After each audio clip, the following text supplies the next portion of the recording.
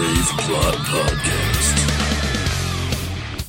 Welcome, everybody, to the Grave Plot Podcast. I am Skeletoni. I am Taylor of Terror. And you have found yourself in week 4 of Octoberama. Just deep in it. So deep.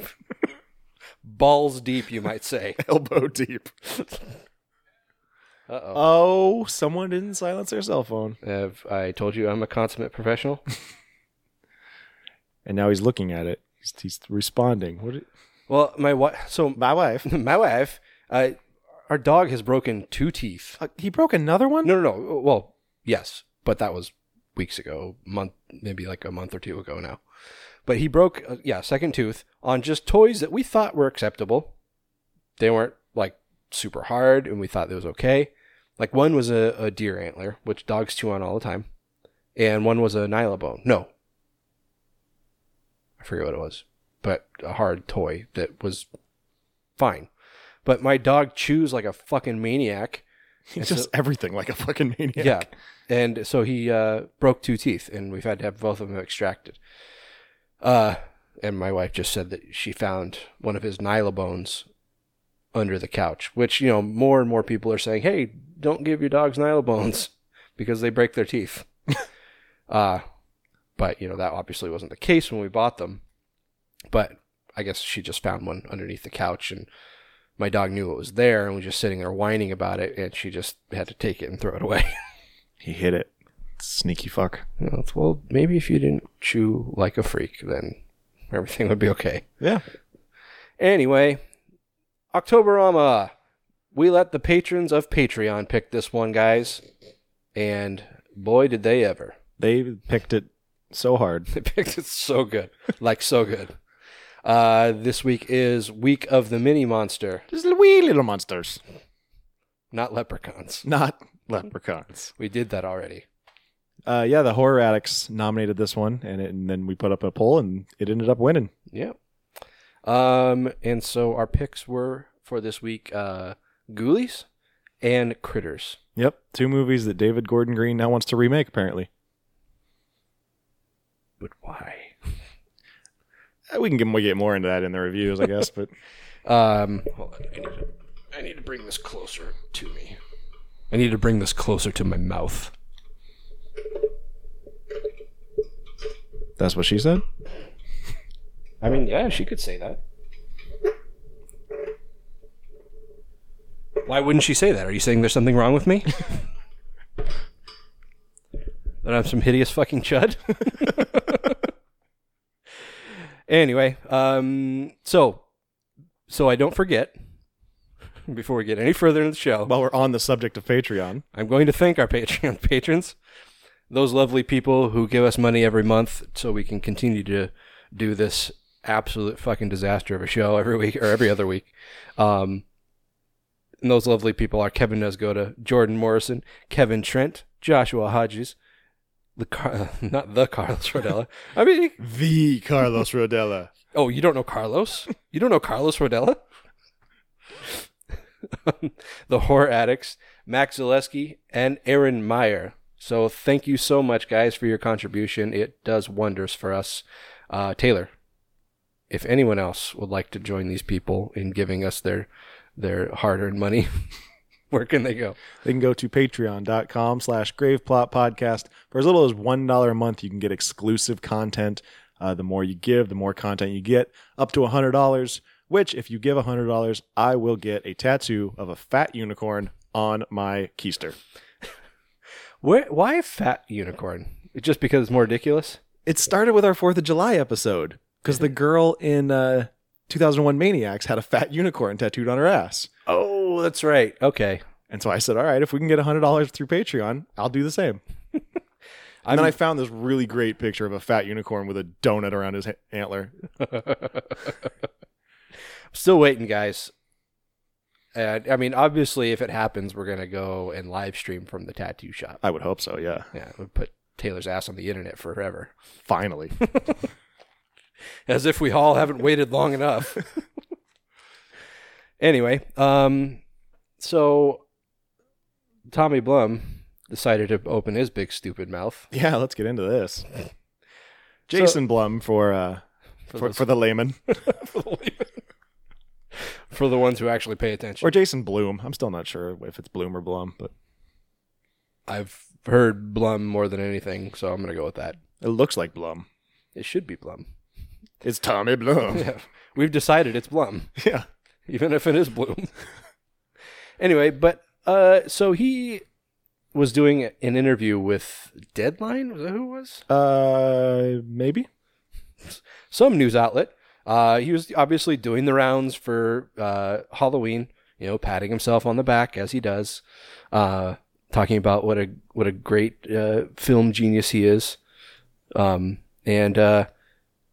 But this reporter was not holding back on the tough questions, the hard-hitting questions, and asked, "Hey, Tommy, tell me something. Why aren't you hiring more women directors? Or any, for that matter?"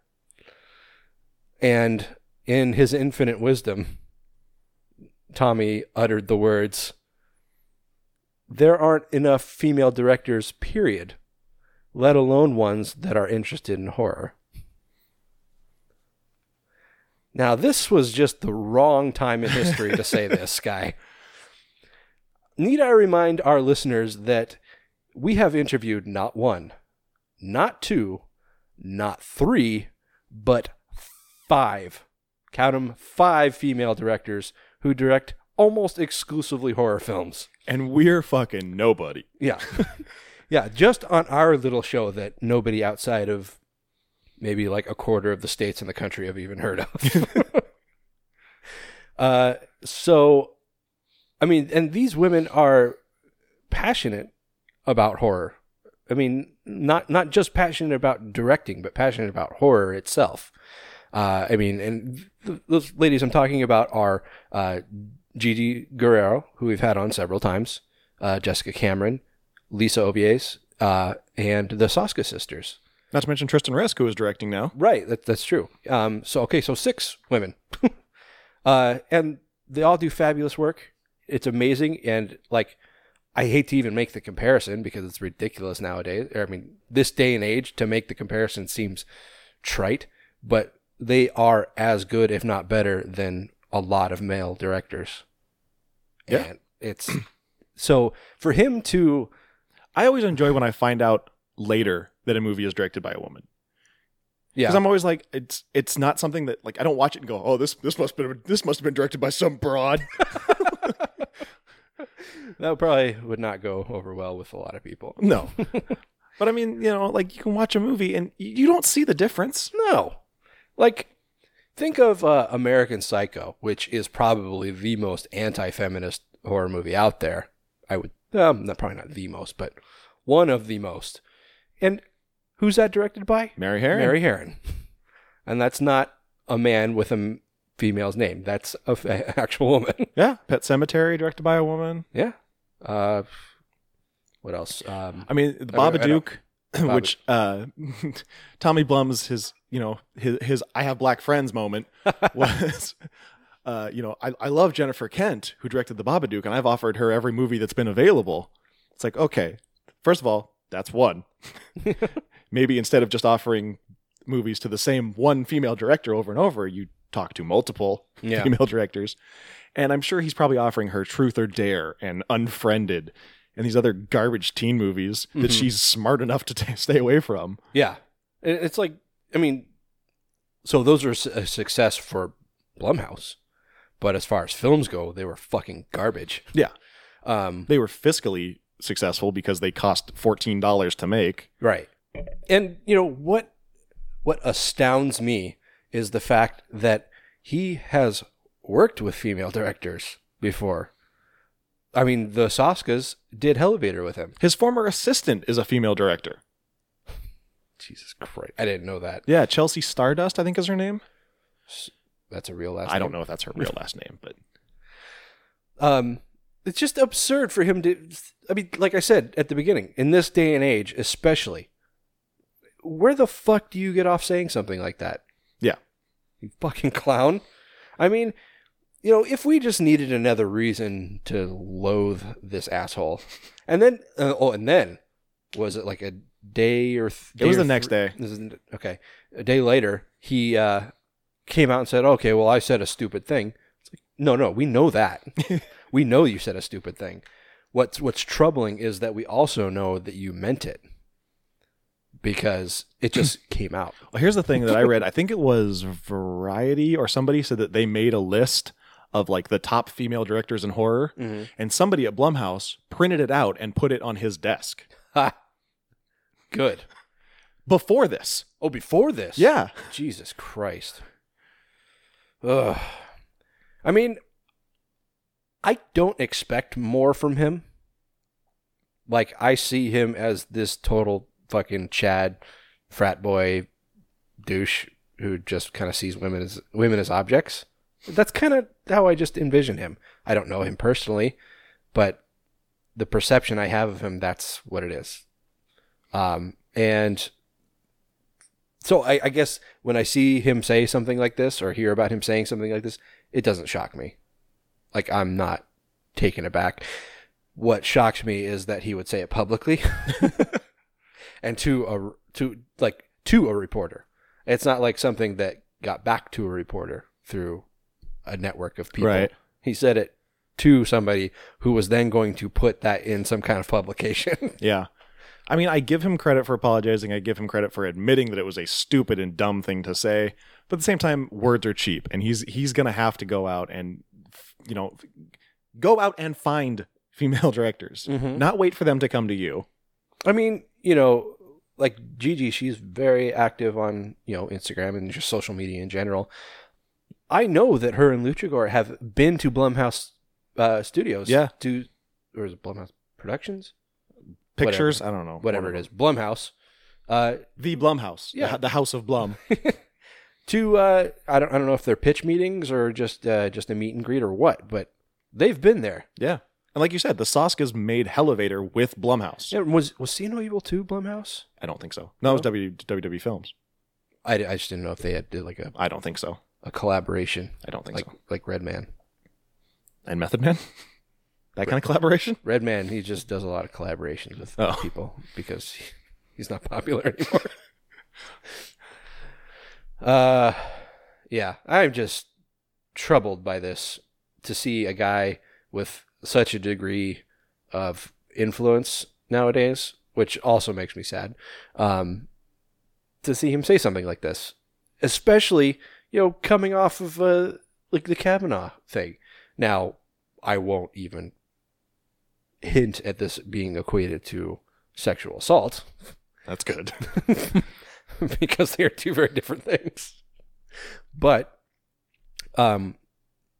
to in a time when women are becoming more empowered and more vocal about their general mistreatment in the world, for him to come out and say something like that, like, what the fuck were you thinking? Yeah. I mean, it saddens me that I know that somewhere in him he believes that. Otherwise, he wouldn't have said it. Yeah. Because obviously he wasn't being, bureaucratic with what he was saying before he said it. People say that when people are drunk, the things they say are probably the most honest they ever will be because they have no inhibitions. And I kind of equate that to this. Like, it just came out, and maybe he misworded it, but the message was there. It's like, he does not feel that there are women. I don't know if he doesn't feel that, like, maybe there aren't women out there that are good enough to direct his films or what, but I don't know. And just a reminder, a movie came out 2 years ago called XX that was an anthology entirely directed by female directors. Yeah, up and comers too. I mean, like, people. Yeah, like, you want to find directors, look at the IMDb for that movie. Yeah, there's a handful of them right there. Yeah, it's like, and also going back to his thing about we offer Jennifer Kent every movie that we've had available. How about you take some pitch meetings from these female directors and finance their stuff, because it's probably better than the garbage you're offering people. Yeah, and that's Blumhouse's model, to allow directors to have their own ideas and have full free reign over their own pictures. with, a $5 million budget. Yeah. That's like their business model. So, we're offering you these films that we already have, like things that we bought for pennies on the dollar. Just shitty little ideas that we just make shitty little films for. Yeah. It's like, dude, get the fuck out of my face. You're disgusting. Yeah. I mean, like I saw a tweet from Heather Buckley, who is a special effects artist and a producer, who produced the upcoming The Ranger, directed by Jen Wexler, a woman. And she was like, if you really want to support women in film, how about you write us a check? Yeah. And it's that simple. Yeah. It's like, don't make excuses. Like, you're a film studio. That's your job, is to write checks. Mm-hmm. Yeah, it's like, now, like he's, this backpedaling, saying, I said a stupid thing. It's like, show me the money. Yeah, like I said, he's got to prove it. Words are cheap. He's got to prove it, and hopefully he does. The bright side of this is that all these female directors have come out of the woodwork and been like, hello, here we are. So hopefully they start getting more chances. Even the Saskas, which was nice. I appreciate how the Saskas weren't like, hey, remember us? Yeah. They were actually like, hey, here's this other girl. Here's this other girl. Woman, sorry. But, they were sharing the love. They weren't just like, hey, remember we worked with you? How about us? Mm-hmm. They spread the love. Oh, yeah. I think they are probably the most, I don't want to say that they're more supportive than others, but as far as like promoting female directors, they are like tops of what I've seen, like especially in the horror genre. I mean, that's where we're trying to focus. I'd say you look at their blood drive every year. Right, yeah. It's chocked full of female directors. It's mostly female Mostly, directors, I think, right? yeah. I mean, I would say there is a shortage of working female directors in the film industry in general. But as far, and not to say that there are any lack of capable ones or, ones that are making their own films, but as far as getting like studio recognition, there's a severe shortage. But then you bring it down into the world of horror and the number shrinks even more. And it's just stupid. Like, why? Yeah. Anyway. Yeah, so that was 20 minutes. That was more than I thought there was going to be. I mean, like I said, hopefully that, he learns from this and the industry learns from this and it leads to bigger and better things. Am I being a pessimist if I don't think he's going to learn anything from this? No. I mean, actions are the ultimate test of intent. So it's, like I said, him apologizing is a very, very small step in the right direction, but he's got to show it. Yeah, and just listening to, like, in interviews I've seen him do, and, reading articles about, interviews that he's done, and just the way he talks about himself and his company, I feel like he's really full of himself, and I think that's not just a surface thing. I think that's deep-seated in his personality. So I don't think this is going to be any kind of turnaround. And it's sad. And I would love to be surprised, obviously. Yeah. But time will tell. Anyway, so we got a full show to do, guys, and that was just the opener. So yeah. So why don't we go ahead? It only gets better from here. Maybe. Probably not. It never does. All right. Let's go ahead and jump into some horror business.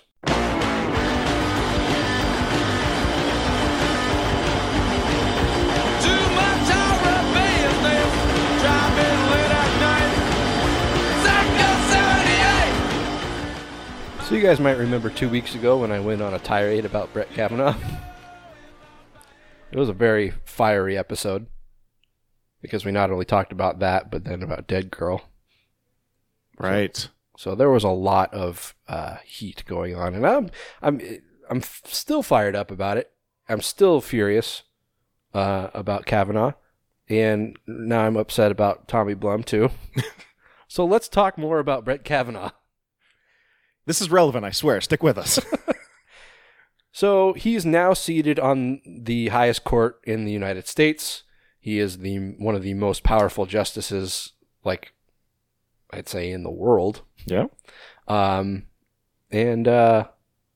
he's still a sack of shit. But on Saturday, Catland Books, which is a metaphysical boutique and occult bookshop in Brooklyn, hosted a hex on Kavanaugh. I would like to remind you at this point that this is our real world horror story. Yeah. Everything in this story is true. Yeah, this is not some shitty story it's a shitty story, but it's not fantasy. This literally happened. Yeah, this isn't a Lifetime movie. So this bookstore hosted a group hex, an effort to make him suffer. And send a message to his supporters. The co-owner, Dakota. Bracciali. Sure, sounds good to me. She spoke to Newsweek and said, "We know the system is broken, and the people in charge need to be taken down by any means necessary, magical or otherwise." But magical is the one you decided to go with. Well, I mean, clearly everything else was not working. Yeah, well, that's true. There was an FBI investigation into rape allegations, and nothing happened. Yeah. Nobody did anything. There's violence in the streets. That's not doing anything.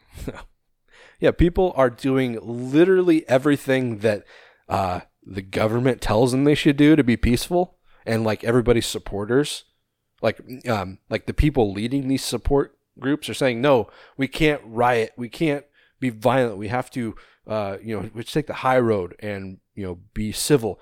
We need to go out there and protest peacefully, and and vote, and do all this and that. And it's just like, we're doing that. It's not working. Yeah. And then we're also rioting and fighting Nazis in the streets. Yeah. And that's not working either. Nazis, guys. It's been 70 years since that was an issue. Yep. As a response to the hex, Father Gary Thomas, of the diocese from San Jose, California, as in an extension of the Catholic Church, the Big C, as you might call it, told the National Catholic Register, which is, I assume, a news publication, that he was planning on doing a special mass for Kavanaugh on Thursday and Saturday. I just want to point out at this point that Father Gary Thomas's official title within the Diocese of San Jose is exorcist. Yeah. He's an exorcist. He is a appointed by the church exorcist. Right. Again, this is all true.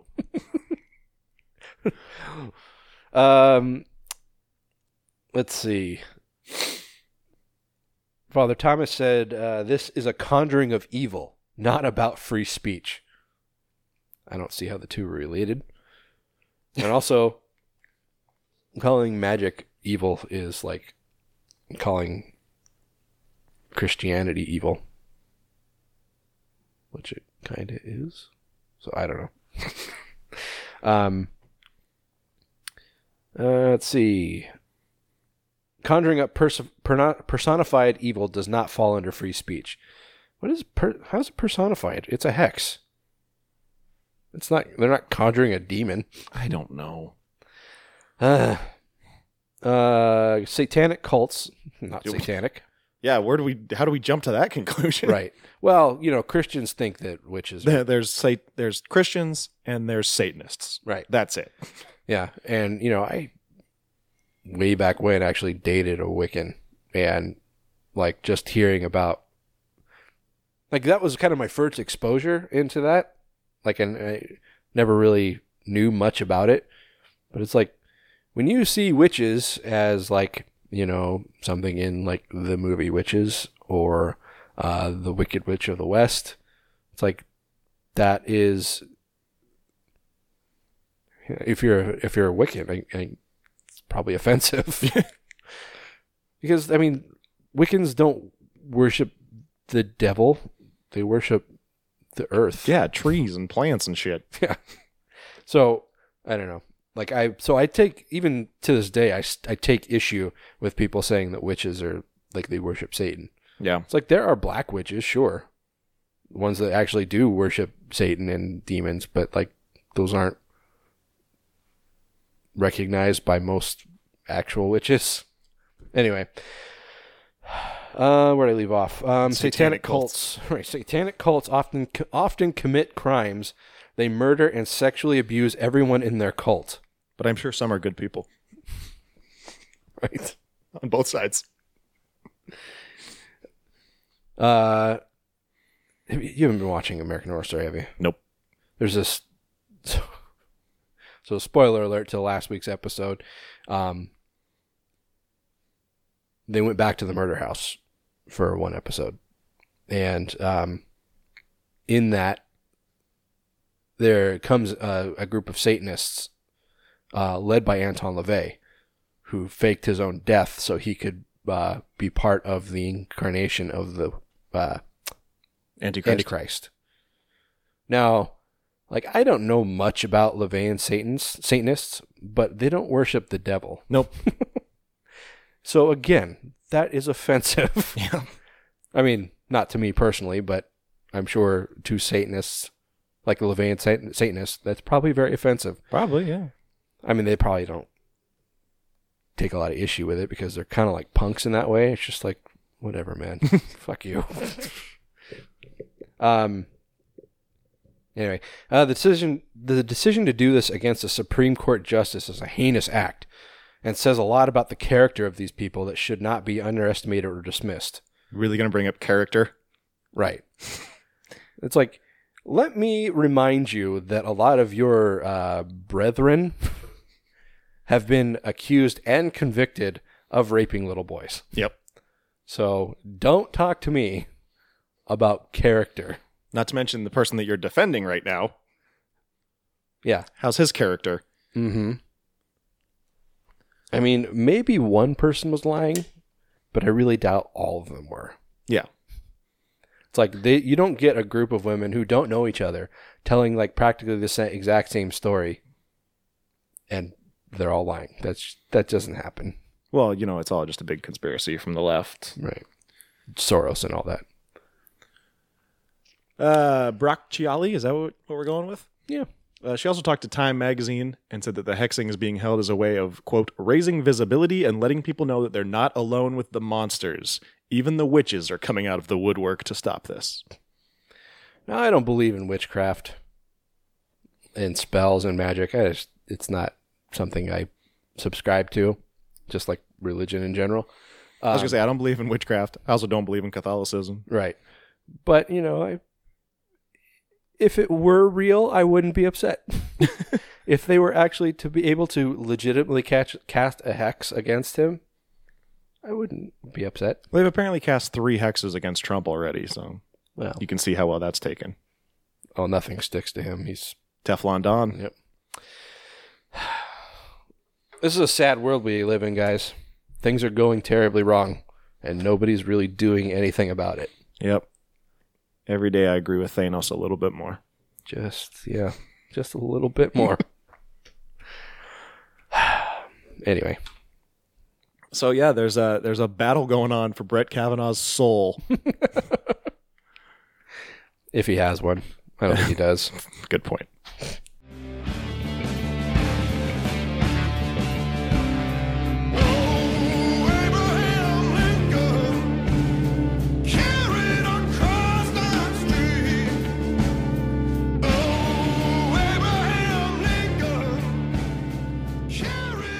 All right, so moving on into the world of fiction and to the small screen, they're going to be making a television series out of Abraham Lincoln Vampire Hunter. We watched this on the show a while back. We both liked it more than we thought we were going to. Yeah, I mean, like... It's such a dumb premise. Oh, it's so stupid. But then you watch it and you're like, this is good. Yeah. Why does everybody hate this? It's going to be titled The Last American Vampire, which is actually the name of the second book in the series, written by Seth Grahame-Smith. Mm-hmm. This is being developed over at NBC. It's a supernatural thriller that follows a 500-year-old bloodsucker and bon vivant. What is that? What is bon vivant? I don't speak French. Named Henry Sturgis, who has been held under lock and key for the last 40 years and who's believed to be the last of his kind. When a series of grisly murders reveal a resurgence of vampires in the U.S., the FBI teams this affable monster up with Abby, a young FBI analyst, to solve a conspiracy centuries in the making. You know what words I didn't hear in that synopsis? Abraham Lincoln. Oh, I know, but Henry Sturgis was actually in the book and in the movie. Was he McPoyle? No, he was Dominic Monaghan? Dominic Cooper. Guy who currently plays Jesse Custer on Preacher, so he's probably not playing Henry. Probably not. But this also sounds very much like Sleepy Hollow. Oh, really? Yeah. Because in that show, Ichabod Crane was entombed for 200 years and then is awakened to fight evil with someone named Abby. Even the name is the same? Yep. That's pretty funny. This is going to be written by Terry Matalas, who previously wrote the 12 Monkeys TV show, as well as Nikita, which I believe is a reboot of La Femme Nikita, right? I never watched it. I don't know. I never watched La Femme Nikita either. So, also Terra Nova and Star Trek Enterprise. Yeah. It's the 12 Monkeys, it went for 4 seasons, so obviously people liked it. I never really watched it. I never watched it either, even though I love the movie. I don't hate the movie. I'm just not a big fan of it. Oh, I'm a big fan of it. Yeah. But I feel like, I think that's part of why I didn't watch it, because I'm like, this is not going to be as good. Because it didn't have Brad Pitt and Bruce Willis. Exactly. Brad Pitt's so fucking crazy in that movie. I love it. Seth Grahame-Smith, who wrote the movie as well as the novel, he's going to be executive producer, so he is getting his name attached. Yeah. I was going to say involved, but he's probably getting won't be involved. But 12 Monkeys, like I said, written for 4 seasons. Enterprise was okay. Not the best of the various series. Had the best captain. He was not better than Picard. Fuck you. Bakula's better at everything. Shut up. Neat. Yeah, you hype? Not really. Because I watched Sleepy Hollow, so I've seen the show already. I mean, hopefully Lincoln's on it. Probably not going to be. Seems like it kind of defeats the purpose. Yeah, I mean, Lincoln's been dead for over 100 years. So is this taking place in current day? Yeah. Oh. That's weird. That doesn't make any sense. Yeah, the FBI didn't exist in the 1800s. Oh. Fair point. Yeah. All right. Well, whatever. Fuck it.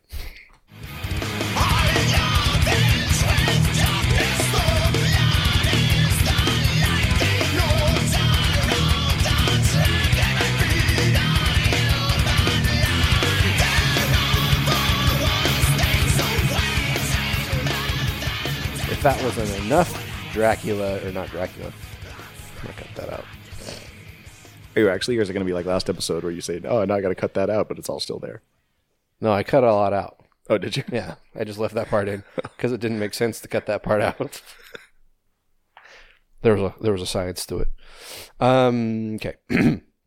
Now, if that wasn't enough vampire news for you, settle in because I got more. Hold on to your butts. So over at the BBC, big black cock. Never not funny.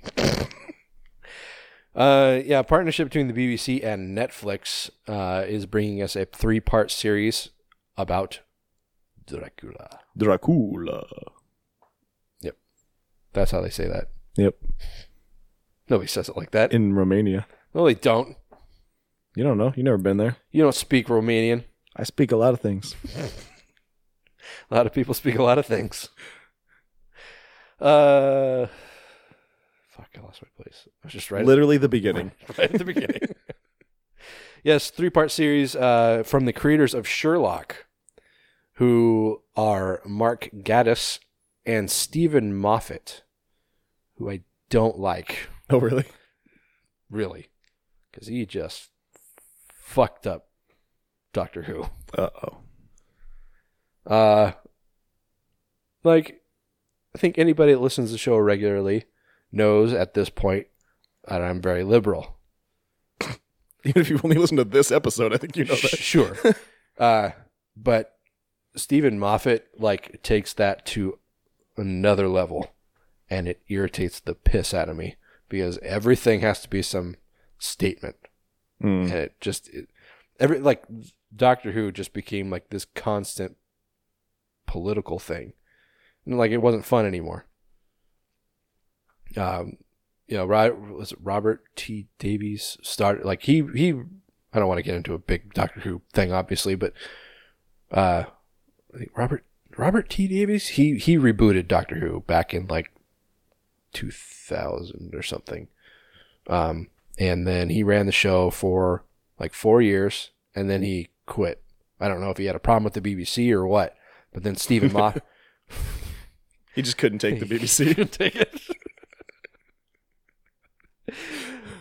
But he quit, and then his like a guy who was like a regular contributor to, or like on his writing team, Stephen Moffat, took over as the showrunner, and it was downhill from there. Like, he took over when Matt Smith became the Doctor. Oh, okay. I know people really like Sherlock. Yeah. I don't know. I'm not a big Benedict Cumberbatch fan. Yeah, but Martin Freeman. Sure, yeah. He's awesome. He is awesome. The show's going to be obviously inspired by Bram Stoker's classic novel. It's going to reintroduce the world to Dracula, the vampire who made evil sexy. What? Have they read the book? There is nothing sexy about Dracula, except when he, like, makes himself young and, seduces Mina. Aside from that, Dracula is not a sexy person. You know what made vampires sexy? Twilight. And Twilight sucks. I mean, you could argue that the Dracula film adaptation... I mean, I guess, but do you find... Like, what? Are you talking about Lugosi or Oldman? Either, I guess. Gary Oldman's not particularly sexy in my eyes. Well, like, the Lugosi film was not... It didn't actually follow the book all that closely. I mean, it hit certain points in the story, but as far as, like, telling the tale as it was told in the novel is kind of all over the place. But, like, Coppola's with Oldman as Dracula, that, like, stuck. You know, the past tense of stick? Stick. Stuck. Coppola's film, I almost said it again, stuck very close to the book itself. Yeah, but, I mean, yeah, do you find Gary Oldman sexy? Is that... Do you find me sexy? Do you want a piece of my tail, Harvey? Oh. Okay. God, I miss In Living Color. Remember, they tried to bring it back, I think, briefly, and it just, like, I think they wanted to bring it back, but, like, didn't come back exactly the way they wanted it to, so Keenan Ivory Wayans did, like, a different show, and it was just not good. Or maybe he wanted to do it and never happened. I don't know. They tried to bring it back, and it just didn't happen. You couldn't do that kind of stuff anymore. Like, there was so much racial stuff in there that just, like, they couldn't get away with that anymore. Yeah, that's probably true. Okay. In Transylvania. There we go. In Transylvania in 1897, the blood-drinking count is drawing his plans against Victorian London. And be warned, the dead travel fast. It's not true. He traveled on a boat. It took him forever to get there. Yeah. The project has been in the works for some time, with the news emerging in June of 2017. Moffat and Gatiss said there have always been stories about great evil. What's special about Dracula is that Bram Stoker gave evil its own hero. Dracula wasn't a hero either. He wasn't even necessarily inherently evil. He was an evil, sexy hero. Okay, just deal with it. So stupid. I don't think they've read the book.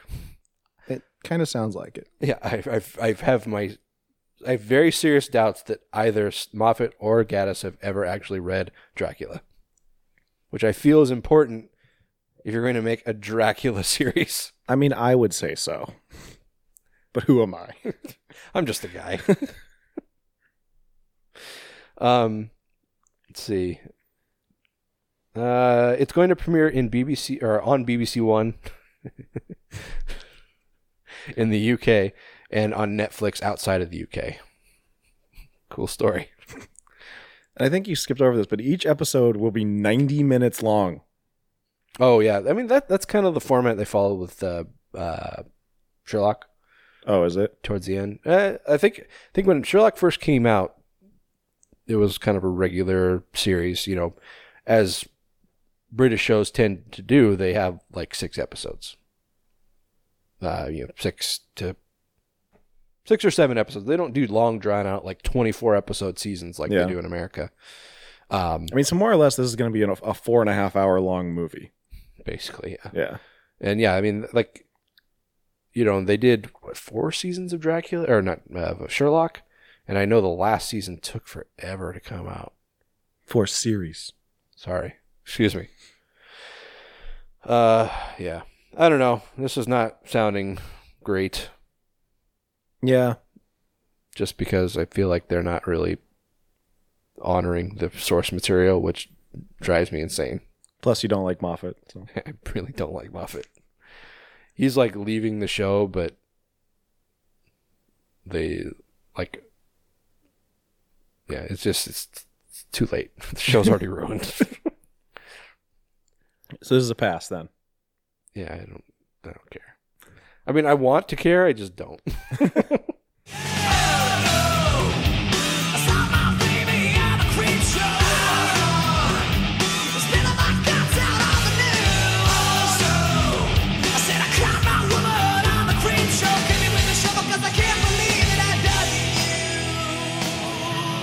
So, staying on the small screen, we've got updates to the Creep Show TV series that we've previously discussed. It's going to be on Shudder. According to Horror News Network, some huge names will be a part of the show, including Stephen King. Ever heard of him?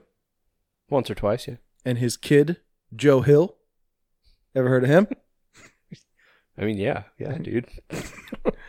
As well as Bubba Hotep writer Joe R. Lansdale. Oh my God! So Stephen King, you're like, yeah, whatever. Joe Hill, like, yeah, who that is. But Joe Lansdale gets an oh my God. Yes, that is a correct representation. Out of all 3 of those, you're like, Bubba Hotep, yes. Well, I mean, I figured Stephen King was going to step in there at some point in you know, some capacity, since he was, you know, basically the guy who wrote the first movie. Yeah. Joe Hill, I mean, so, you know, both him and Joe Hill being part of it, that's cool. Like, I'm glad to hear it. Yeah. I wonder if Romero's kid is going to get involved at any point. What's his name? Cody? Casey? Corey? Casey, I think is right. Probably not. That's probably how he pronounces it too. Casey. It's school. It's like, Casey Romero? No. Teacher, it's Casey. That's what I said. No, you said it wrong. You said Casey. It's like, I don't get it. All right. So, Casey Romero, president. Trent Haga?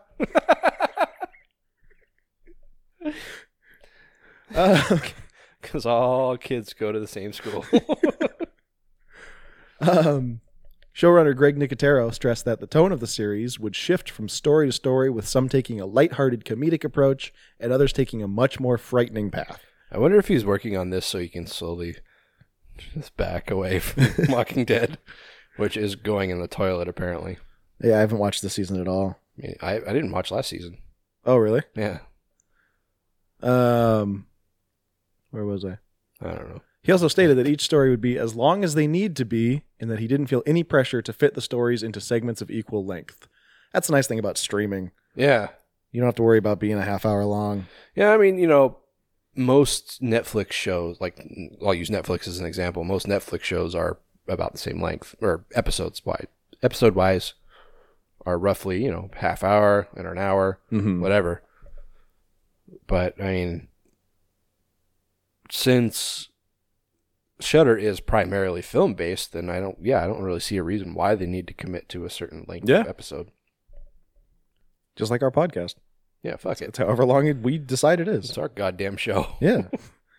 Nicotero also revealed that the current plan is to produce digital comics based on each episode as a potential perk for Shudder subscribers. He also hopes that they are collected into actual comics, which he believes is still the proper way to read comics. Yeah. Yeah. Yeah. I mean, is there a different way to read comics? I guess, because it says that they're digital comics. And then he says they're collected into actual comics. Oh, I see. So, okay, like paperbacks, I see. Yeah. Got it. Yeah, that'd be cool. I mean, God, they haven't published a Creepshow comic in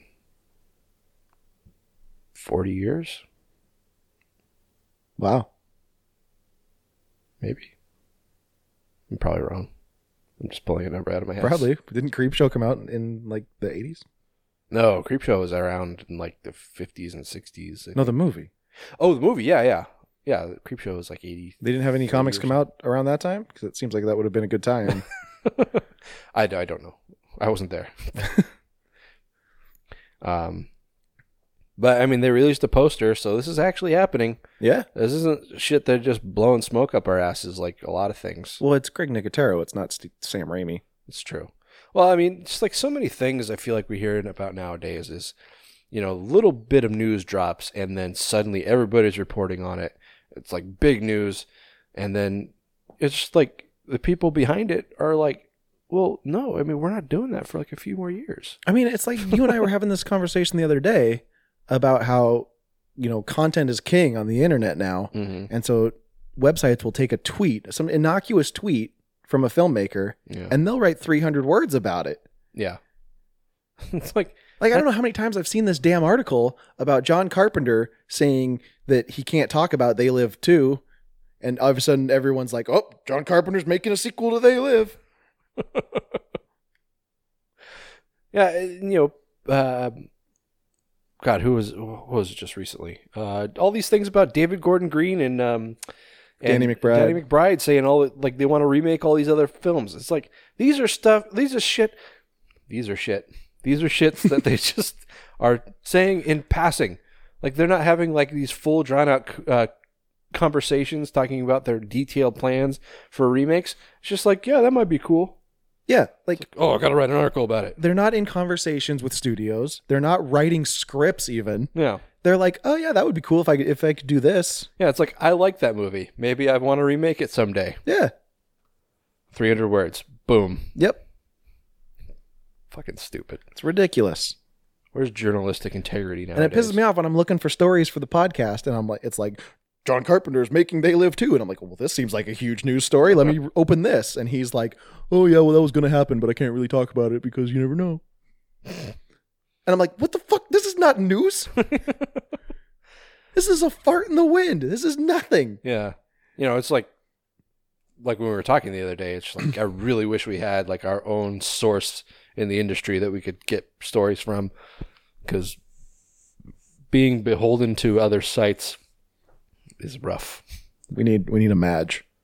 A Madge? What do you know, Madge? She called him a bozo. She told him to beat it, bozo. No, she did not.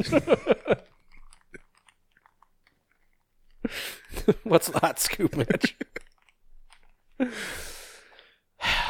Anyway. So yeah, Creepshow. I'm looking forward to it. I already got Shudder, so bring it on.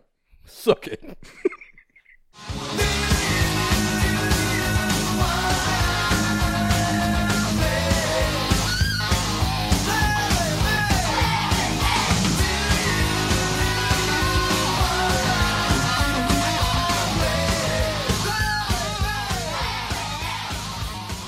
So we've got some new updates on the Child's Play TV show, not the film remake, reboot, reboob.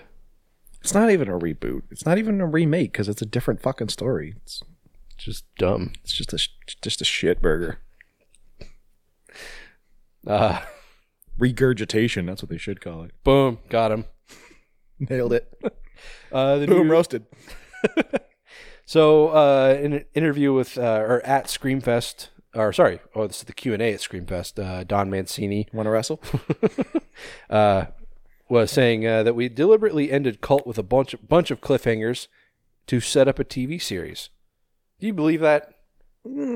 Yes and no. I believe that they ended it with cliffhangers, but not necessarily with the idea of making a TV show. Yeah, perhaps with the idea of making another movie or another TV or a TV show or some other medium, but I don't think that it was necessarily specifically for a TV show. Yeah, I definitely think they're planning to make another movie, and now that's not working out. Could be. He says because there are so many different threads now, television could best accommodate that, so it was done intentionally. Oh, I see what he means. Because there are so many different Chuckies that they can go off and do different stories about different Chuckies. Yeah. Spoiler alert.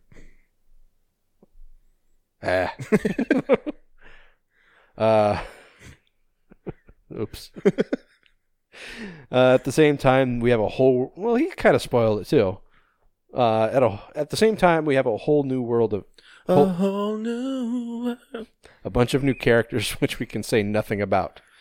Mancini also said that the new series involves children. Weird. Did he say it in a creepy way? Yeah. It's like we've got all these precious children. They are so hot. I mean, like good at what they do. Up and coming, hot, like as far as professionally. Not coming. Who said coming? I didn't say anything about coming.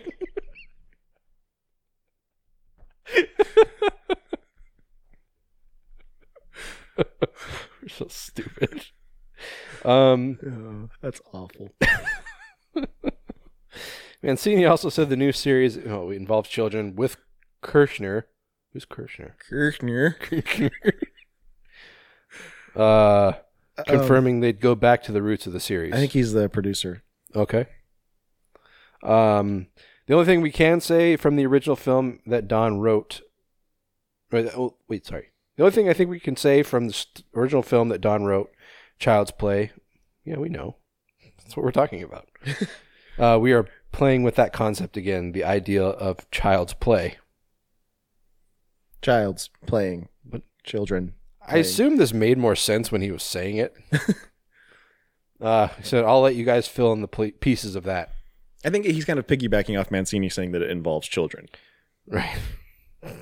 So yeah, he's not coming. He was the producer on Child's Play as well as on Hocus Pocus and American Tail. Oh. It's quite a resume. Said, we saw that after 7 movies, how can we flip again? This is Mancini. So this time not by merely changing the genre, by changing medium. This will give us a different kind of canvas, a much bigger canvas to explore characters and relationships. So I feel like this is not going to focus on Chucky as much as the films do. Well, I mean, there's so many Chuckies, though. Just all the Chuckies. Just hashtag too many Chuckies. The concept is so stupid. I don't get it at all. Like, I feel like it like takes away from the kind of the rules they set up through the entire series. A little bit, yeah. I did see in a separate interview he said that Cult of Chucky was kind of like the softest of reboots. Where it's like, yeah, it's a sequel, but there's new rules. That's dumb. That's like, oh, I painted myself in a corner, so now I have to do something else. Anyway, but I'm definitely more excited about this than I am about the bastard movie going on at MGM. Yeah, with the bad AI doll. Yeah, Like, literally just take the batteries out. Yeah. You win. Or just like throw in water. It's probably not waterproof. Yeah, or just, like, throw it in the trash. Yeah. Like run it over with your car. Yeah, like, there's so many things you could do. You can do all the like anything you could do to like kill like a Furby. toy. Like if you were trying to destroy a toy, do any of those things. Yeah. It's seriously just a toy. It's like, oh no, it's got a knife. Just yoink. Take it. Yeah. It's like, no, that's mine. It's like when my dog has something she's not supposed to have. I don't just run away from her and be like, oh my God, she has a knife. No, I'm like, Suka, give me the knife. And then I like jiggle the treat box. Right. I don't actually give her one. I just shake it and she drops whatever she's got. Yeah, stupid. You thought I was going to give you a treat. I'm not gonna give you a treat. You're carrying around a knife. What are you thinking? But like, I mean, if there was a toy just sitting here right next to us, like I could grab one of these pillows and hit it, and it would go flying across the room.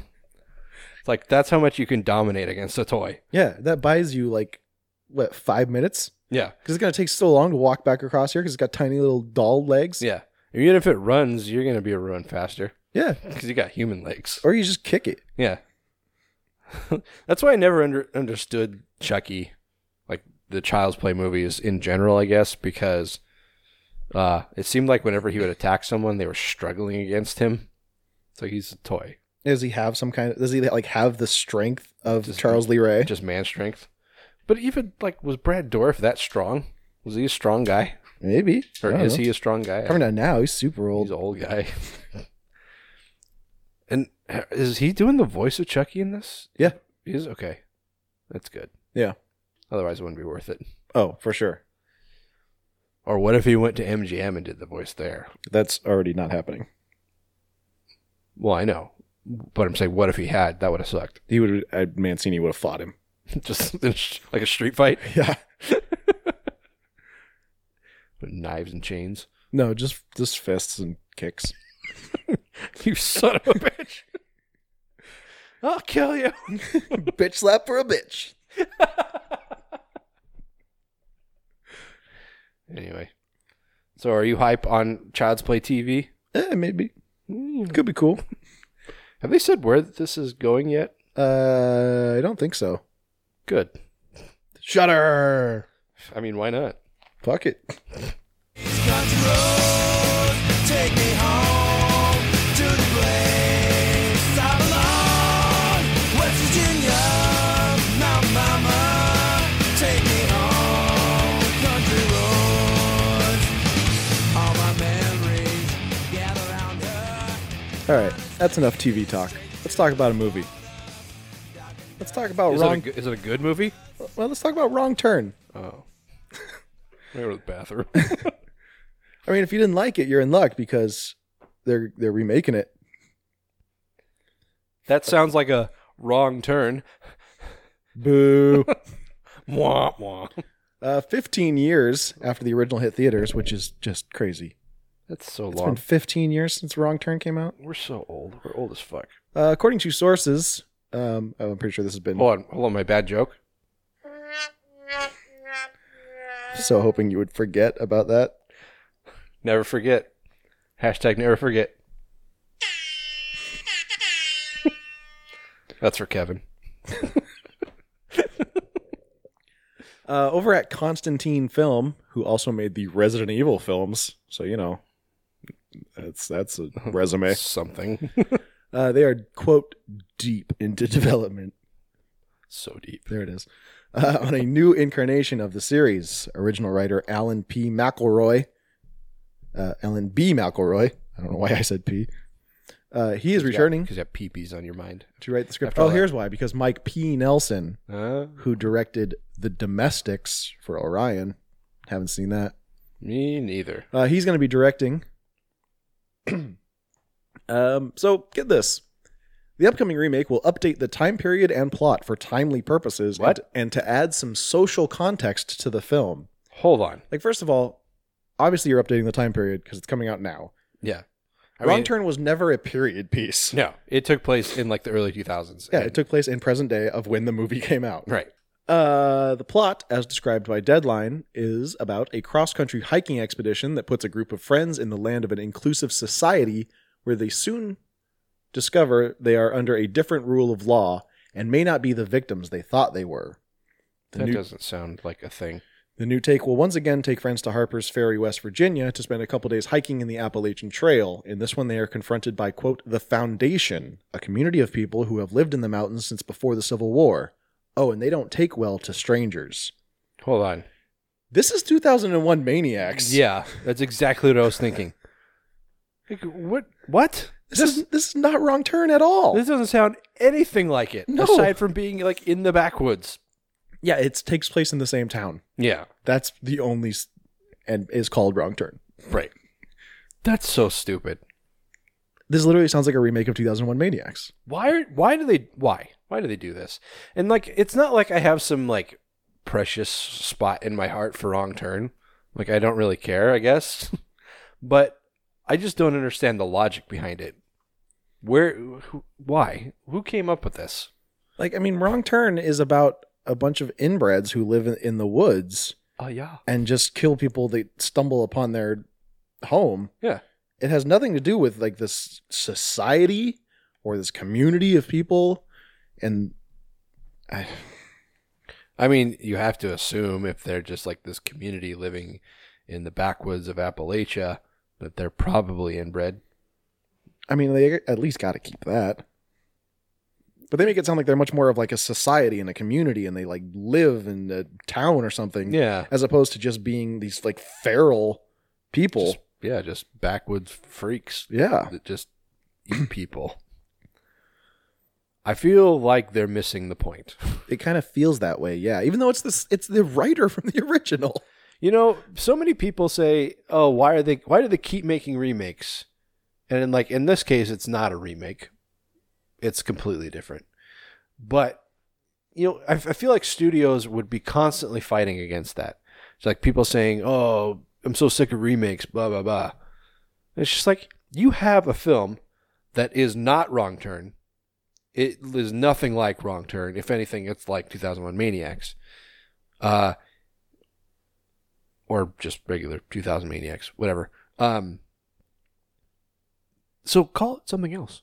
Yeah. And then you've got an original film and people have nothing to bitch about. Call it 2002 Maniacs. It's like, sure. Or 2018 Maniacs. Sure. Or whatever year it comes out. Probably not this year. Probably not. If this ever actually gets made. I feel like nobody's going to want this. I mean, would you rather have this or Wrong Turn 7? Probably Wrong Turn 7. Can you believe there's 6 of these fucking things? It's hard to believe. Let me note that there are 7 Star Wars movies. There are almost as many Wrong Turns as Star Wars. Yeah, there are 6 Rocky movies. 7 or 8 if you count the Creed movies. There's only 4 Indiana Jones. Right. Why are there more Wrong Turns than Indiana Jones? I don't know. It's like, were people like fiending for more Wrong Turn? I sure as fuck wasn't. Like, you know, Wrong Turn was okay.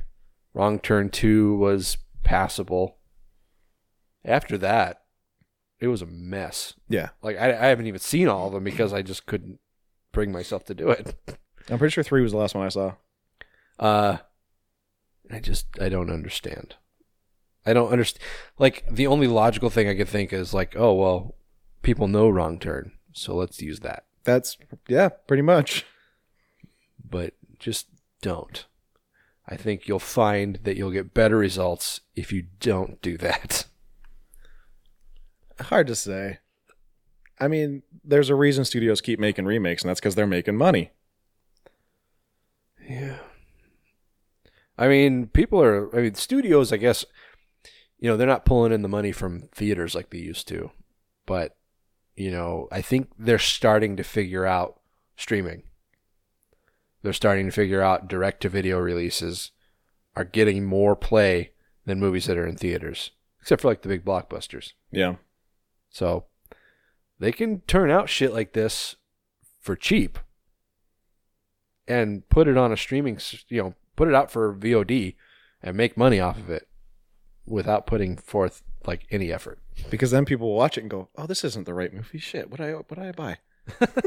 Maybe it's just like I thought I was watching Wrong Turn. Fuck." Maybe it's like some really just like overworked PA at the studio. Just had like a desk full of or like a script reader or something. Just had like a desk full of scripts, and like they're all remakes, and like put the wrong maybe it was like a mix up, and they put the wrong cover page. Cover page on it. Like this is actually supposed to be a remake of 2000 Maniacs. Anyway, that's just a theory. It makes as much sense as anything else. Yeah, that's just me thinking my thoughts. All right, well that's it for horror business. Yeah, we made it, guys. Hey, congratulations, everybody! Hey, and we did it in just over an hour. That's surprising, considering how many tangents we went on. Yeah, but that's just us doing our thing. You're welcome. Tangents are us. Yep. Okay. So why don't we move on to some film reviews?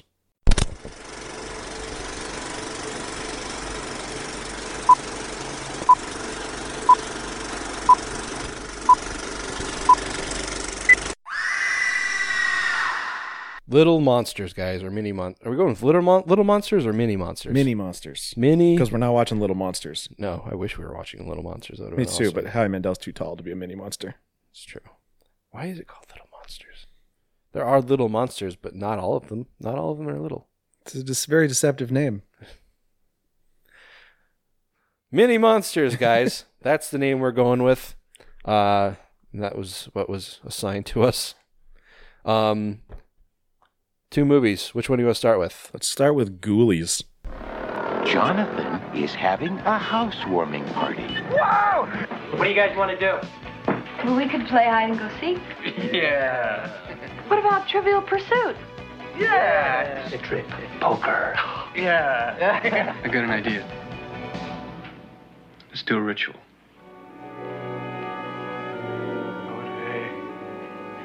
Bow-hey. Yod-hey, bow-hey. You do the hokey pokey and you turn yourself. Hey, knock it off! Come, I order thee. In the name of the most holy Trinity. Come, I order thee. Well, that was fun. No, wait. I need to dismiss the spirit. So do I. Where's the bathroom? Upstairs. Unfortunately, there will be some surprise guests. They have very bad manners. And they have no respect for privacy. They'll wake up the neighbors. What the hell's in there? And they never take no for an answer. Man, that chick is really a screamer. Ghoulies, once they show up, you can never get rid of them.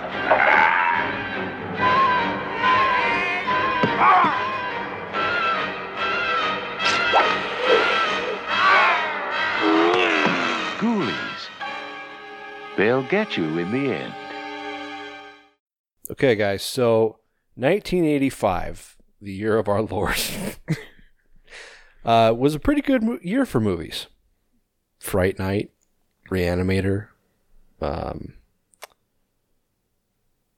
others. But also brought to us was Ghoulies. Directed by Luca Bercovici. And this was Fright Night, Reanimator, Silver Bullet, Day of the Dead, Return of the Living Dead, The Stuff, Return of the Living Dead. That's another one. Once Bitten, Demons. See? Transylvania 65000. There you go. 1985 was fucking boss for horror, guys. Then Empire films came along. Like I said in not last episode before, right? No. Reanimator. That was last episode, right? Nope, that was 2 episodes ago. 2 episodes ago when we did Reanimator, mentioned Empire Films, then became Full Moon Pictures. So this is a Charles Band joint. And yeah. Now, I want to tell you, I don't understand this movie. Oh, thank God. I thought it was just me. Like, I'm about halfway through it, and I'm like, why is any of this happening? Exactly. Like, I'm not a stickler for plot details when I'm watching a stupid movie. But, like, there was something seriously missing. There's too much plot. There was? I think so. I feel like There's too much plot, not enough ghoulies. Where the fuck are the ghoulies? The ghoulies are in the movie for like 10 minutes. you sound like George Costanza's mom. Where are the ghoulies? Yeah, I don't understand. And like, okay, what was the point? Like, why was any of this happening? Why were the ghoulies there at all? I don't know. If you're going to call the movie Ghoulies, have the ghoulies in the movie. Otherwise, call your movie something else and make this movie. Yeah, so let's start. And the like, I'm just looking at Wikipedia here, looking at the plot, and this looks like it's more or less accurate. Starts out, Malcolm is about to sacrifice his child named Jonathan Graves when his mother Anastasia places a talisman around his neck that shocks Malcolm.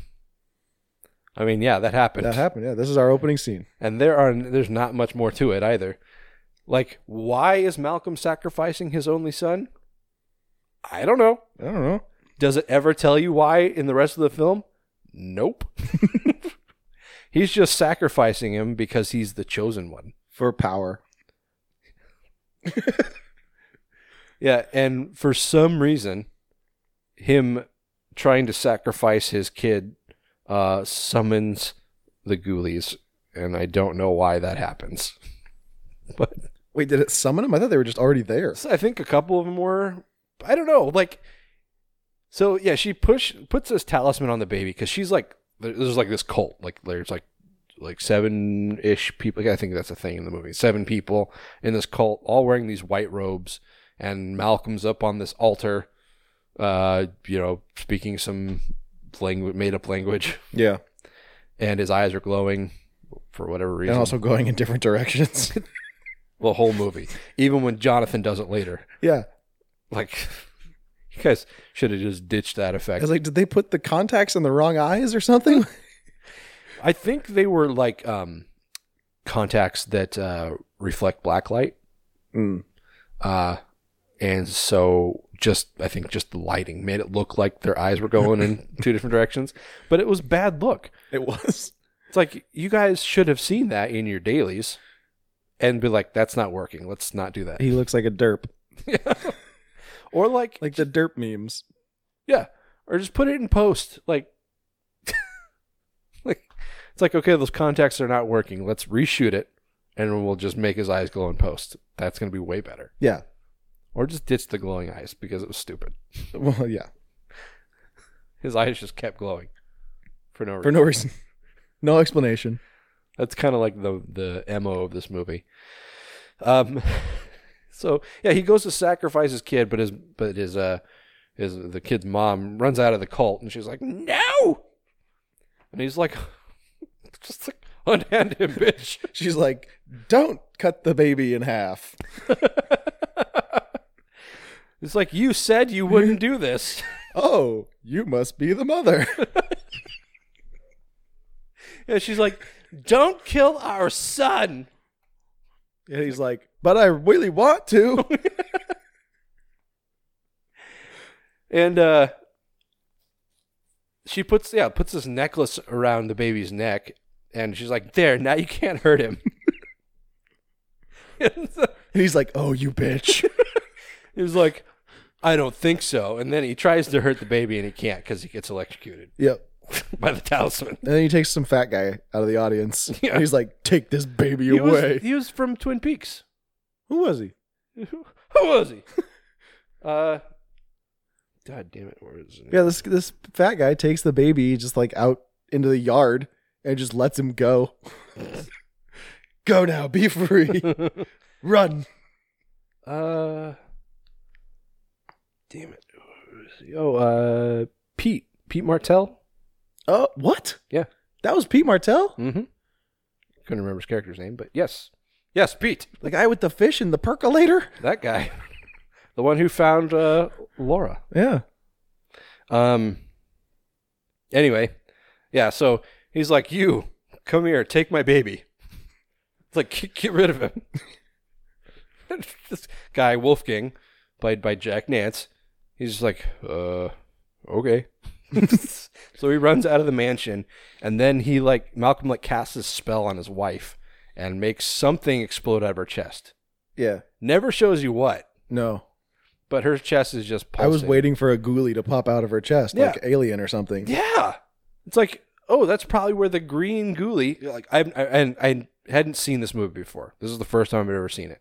Me too. Okay, I thought maybe like the green ghoulie from the poster was going to be like bursting out of her chest. Yeah, me too. But no, it's just something. So I don't know if the ghoulies have names, but I gave them names. Okay. So there's Batty and Ratty, and then the two toadies, because they look like a bat and a rat and a toad. You got to stop that. Oh, sorry. Don't touch me like that. Oh, and Catty. There's one that looks like a cat too. Yeah.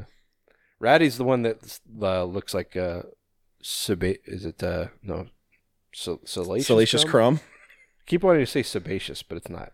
I think that's because when I didn't know the character's name when I was a kid, my dad said sebaceous crumb. Oh. It's not. It's salacious. But now it's just ingrained in my head.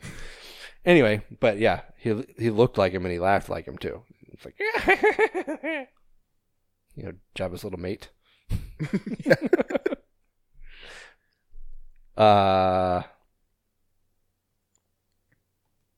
Yep. So flash forward. Flash forward. Some years later. Yeah, Jonathan's an adult now, or like a college kid. I don't know. He's wearing a Letterman sweater. It seemed like all his friends were high schoolers, but he's definitely older. Everybody in this movie looks like somebody, but they're not anybody. Yeah. Like this guy looks like a young Eric Roberts. Yeah. Like, because the first time I had already lost interest in this, like 10 minutes into the movie, and I was looking at my phone. I looked up and I saw his profile, and I thought it was Eric Roberts. Like, holy shit! I didn't know he was in this. He's not. He had a pound of stone. And then there's a character that looks like Mariska Hargitay, played by Mariska Hargitay, who's from SVU. Oh, okay. She's Lieutenant Benson. I don't know. You've never mind. This isn't a conversation worth having. I just can't even with you. Yeah, so him and his girlfriend, what's her name? Becky. Rebecca. Becky. They move into this mansion because his father died.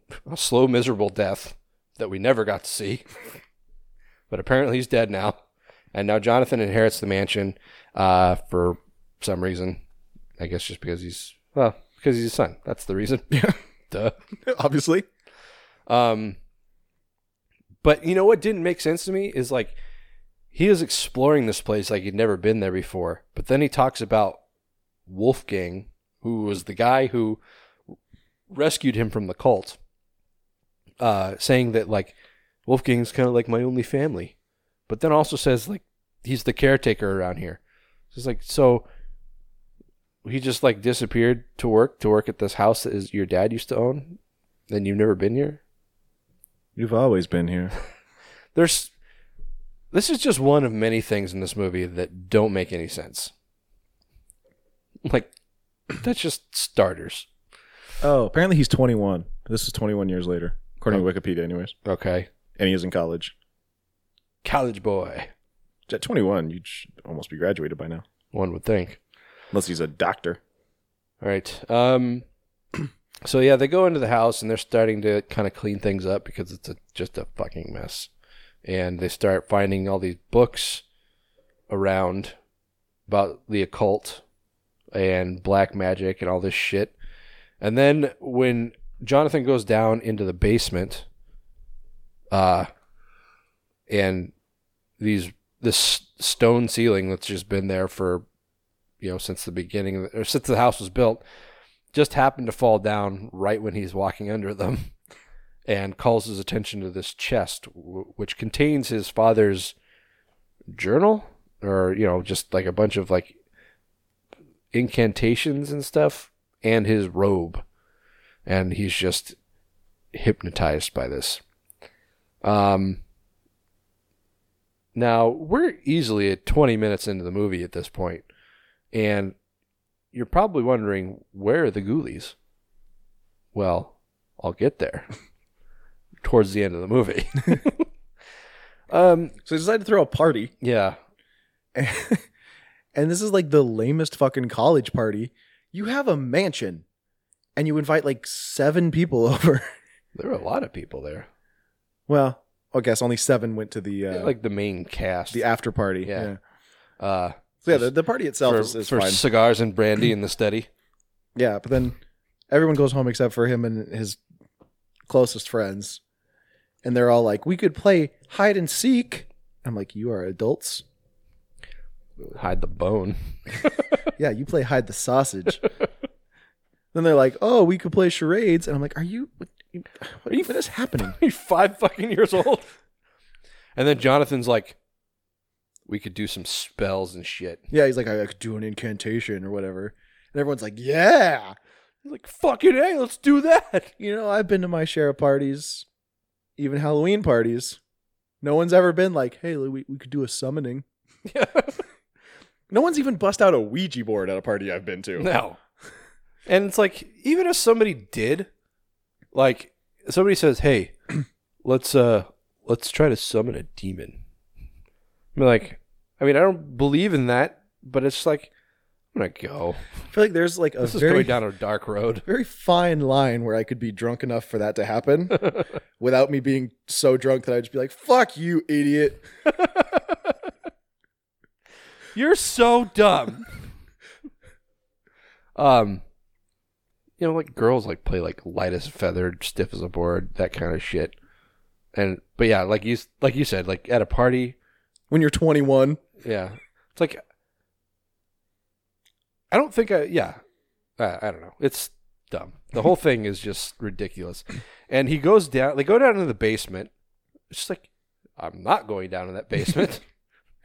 Like on the list of things I'm not going to do, that's at the top.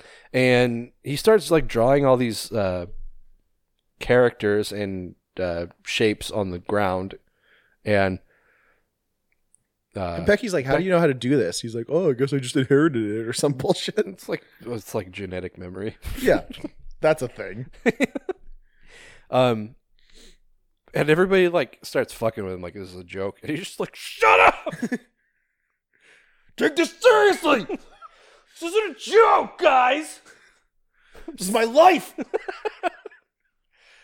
I'm super serial! This is my heritage! And everybody's like, take a chill pill, bruh. You want to pound the steel? Pound the stone. Sorry, fuck. I got it, man. But yeah, nothing happens. And then they're like, yeah, this is dumb. We out. And he's like, wait, I didn't dismiss the demon. And that's when a ghoulie comes up out of the ground. Just one little toady. Yeah. Then Jonathan, who's just becoming like more and more entranced by his dad's work or whatever, he says he's going to quit college and he's just going to hang out at the house all the time. And Rebecca's just like, okay. No. I mean, you do you, I guess. And he basically spends all of his time like down in the basement putting on his dad's robe and like starting all these rituals and shit. Well, she moves in with him at one point, but she's like, but no more of this occult business. Right. And he's like, okay. You stop all this foolishness. And then they start like getting down, and one of the toadies draws a fucking pentagram or something under the bed, and he's like dry humping her, just like, and she's like, what the fuck are you saying? And then she just gets up and she sees the drawing, and she's like, you're an asshole. Bye. Yeah, and then walks out. And yeah, I don't know if that like drives him crazy or something, but then he just starts doing all these fucking Mono's Hands of Fate shit in the basement. Yeah.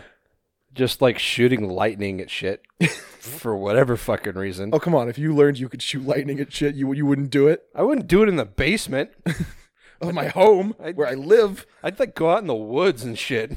That's true. Where people couldn't see me. And where I wasn't going to destroy my house. Yeah. My bitchin' inherited mansion. And then he summons two little... What's the preferred nomenclature? I think dwarves is okay. Okay, it's not little people? Wikipedia says dwarves. Okay. So if anyone's offended, blame Wikipedia. Did you think this was Warwick Davis? No, but I immediately thought of Willow. Oh, okay. I thought it was him. But the mustache and the teeth that looked fake were throwing me off. Yeah. But he just summons two little dwarves from another dimension or whatever. Yeah, so don't know why. We still have only seen hints of ghoulies at this point. Right. But now we're getting dwarves from another dimension. And there's no explanation for any of it. No, their names are Grizzle and Greedagut. Yeah. It's a man and a woman. Then they're just there They are tiny. Tiny. They're very little. Yeah. They gotta be like maybe 2 feet tall. Like they are like the size of basketballs. I don't know that I've like, aside from like child little people, like I don't know that I've seen a person that small. I was trying to figure out if this was like actually their size or if it was just effects. Camera tricks. Yeah. I don't know why they're there aside from like being his helpers. Like I don't understand any of this. No, it doesn't make any sense. That's why you don't understand it. There's no basis for any of this. He's just like picking up his father's work for no reason. Like just because. Yeah. Like he doesn't have any goal in mind. But he seems to know how to do everything because of that genetic memory. Why did they make this? So yeah, Grizzle and Greedagut show up and he's like, they're like, what do you desire? And he's like, power. He doesn't say money. I keep wanting to say money.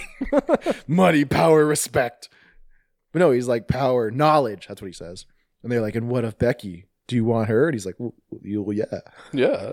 And they're like, then you shall have her. But you have to do this special ceremony where you need 7 other people. He's like, I just happen to have exactly 7 friends. It's like, bro, like you wouldn't have a problem if you didn't start all this shit. Yeah. It's like, and knowledge of what?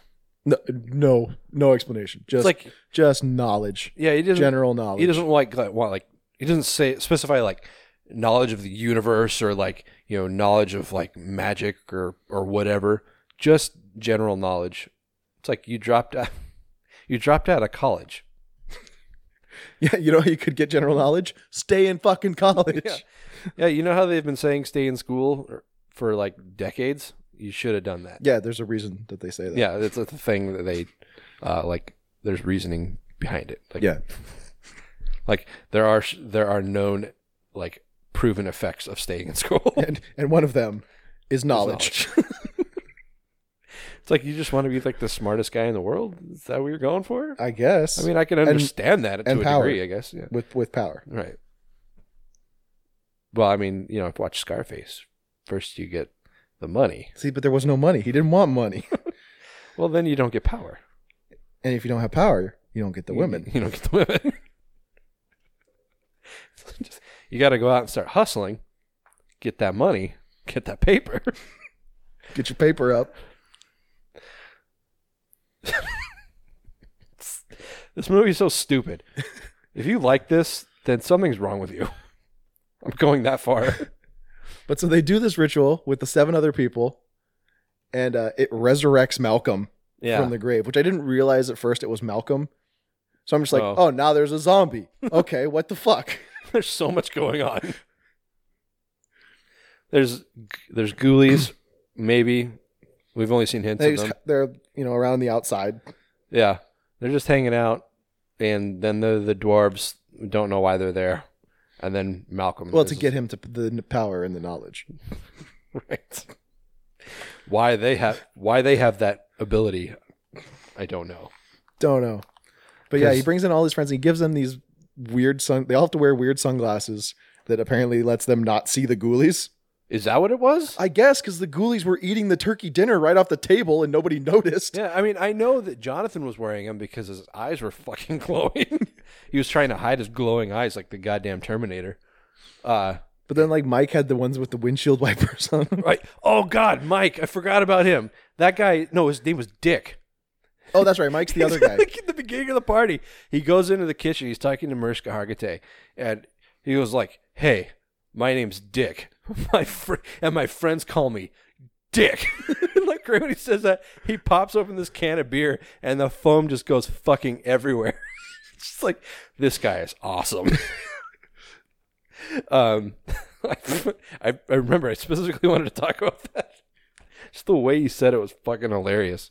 Yeah, Mike's the weird guy that did like the weird crazy dancing at the beginning when he like got down on the ground and started running around in circles. Yeah, I believe like that guy. Doing the whoop, whoop, whoop, whoop, whoop, whoop. He's a total fucking drug addict too. Like he's smoking pot, and then when he's dancing, like joints and pills and shit are falling out of his pockets. But he was Copeland from Police Academy. I saw Scott Thompson in the credits, and I thought it was the guy from Kids in the Hall. Kids in the Hall, and I was like, wait, no. Yeah, they do this ritual. They raise Malcolm from the grave. Oh, I should mention that Jonathan earlier in the movie gave the talisman that his mother had given him as a baby to Rebecca. And so that in turn protected her from the effects of his magic and his madness. It's like he knew preemptively that shit was going to go sideways. But then she so when she finds the thing drawn under the bed and she runs out, she takes off the necklace and throws it at him. Right. And that's when like he hypnotizes her to keep her from leaving. And so apparently that's also a thing he can do. Yeah. He has just all these powers. So he got the power. Yeah, apparently. Or maybe the power was in him the whole time. Fuck off.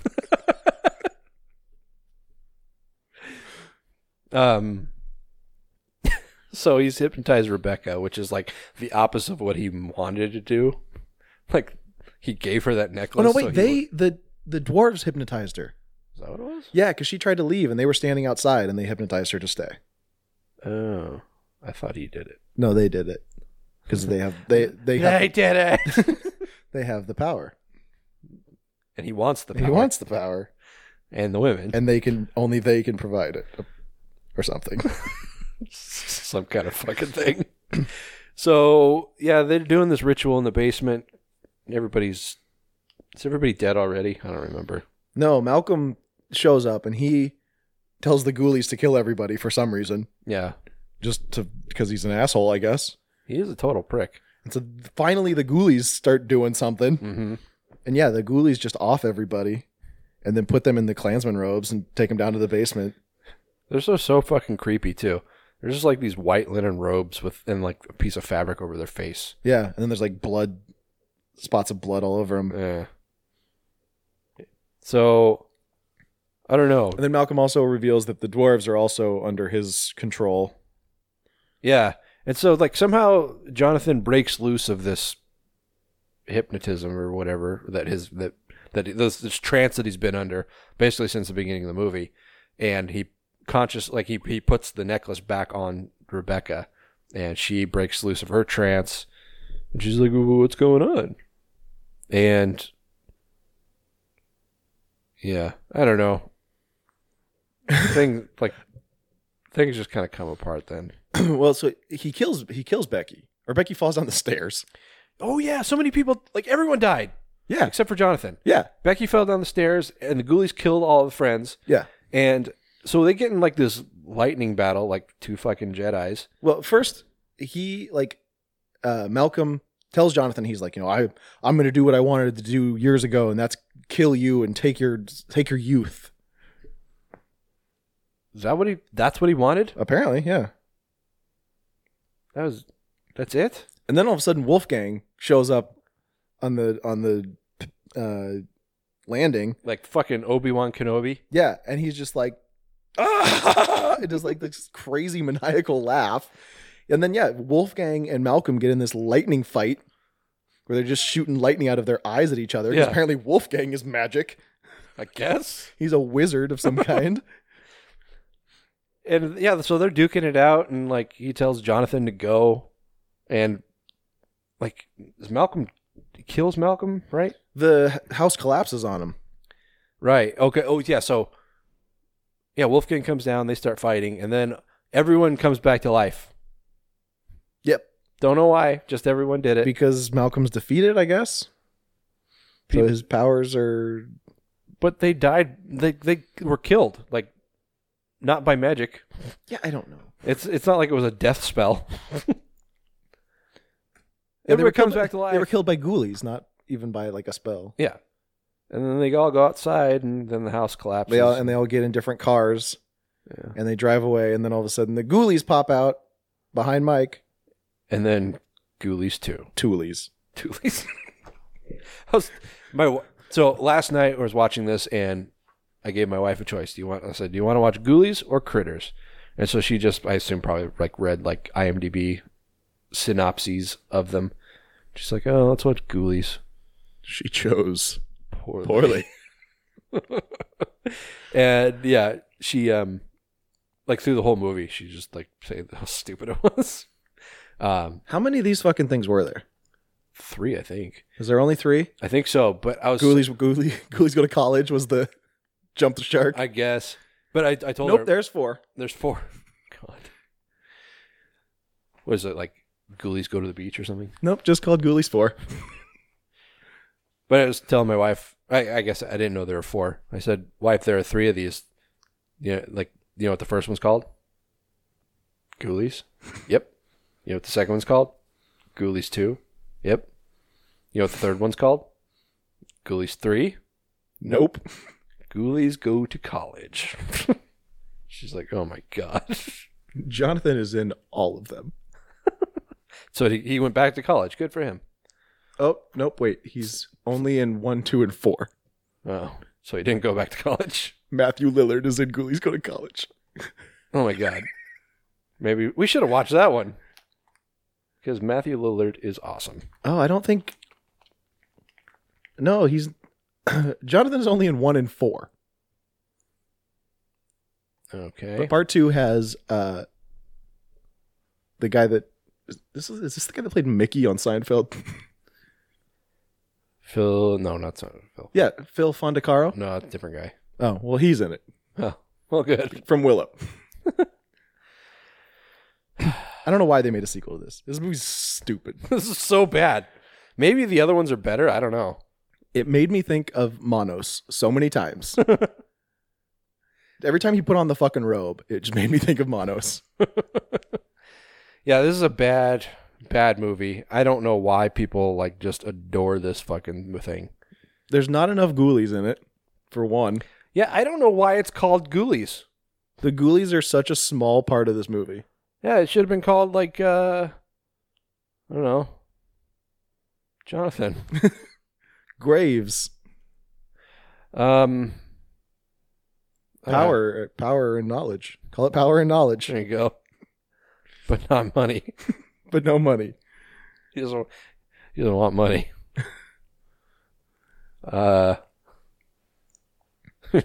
we're not interested in money. I think I've said my piece throughout this entire review, so I'm just gonna go ahead and say 2, probably. Yeah, 2, I think. Yeah, it's not good, and there's not enough ghoulies. The cover of the thing is a ghoulie coming out of the toilet, which happens, but it's like not a thing. Yeah. It's like somebody saw that moment in the movie and was like, oh, Ghoulie in the toilet. That's your poster.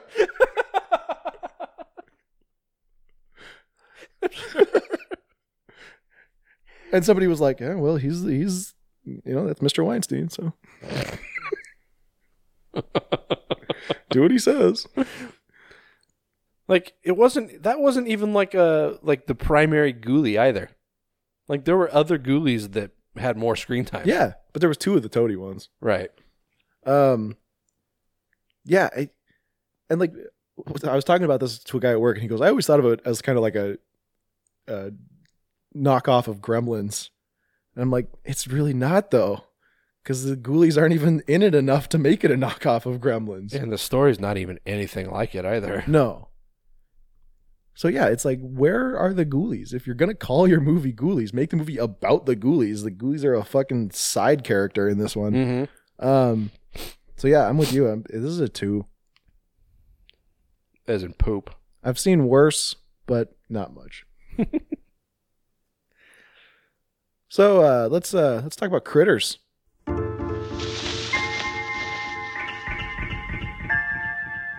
Of all the planets in the galaxy, they chose ours. They hide in small places. This phone is dead. What? They light the dark. Jay, any luck? Just a minute. There's nothing cute about them. They've come a long way, and they're hungry.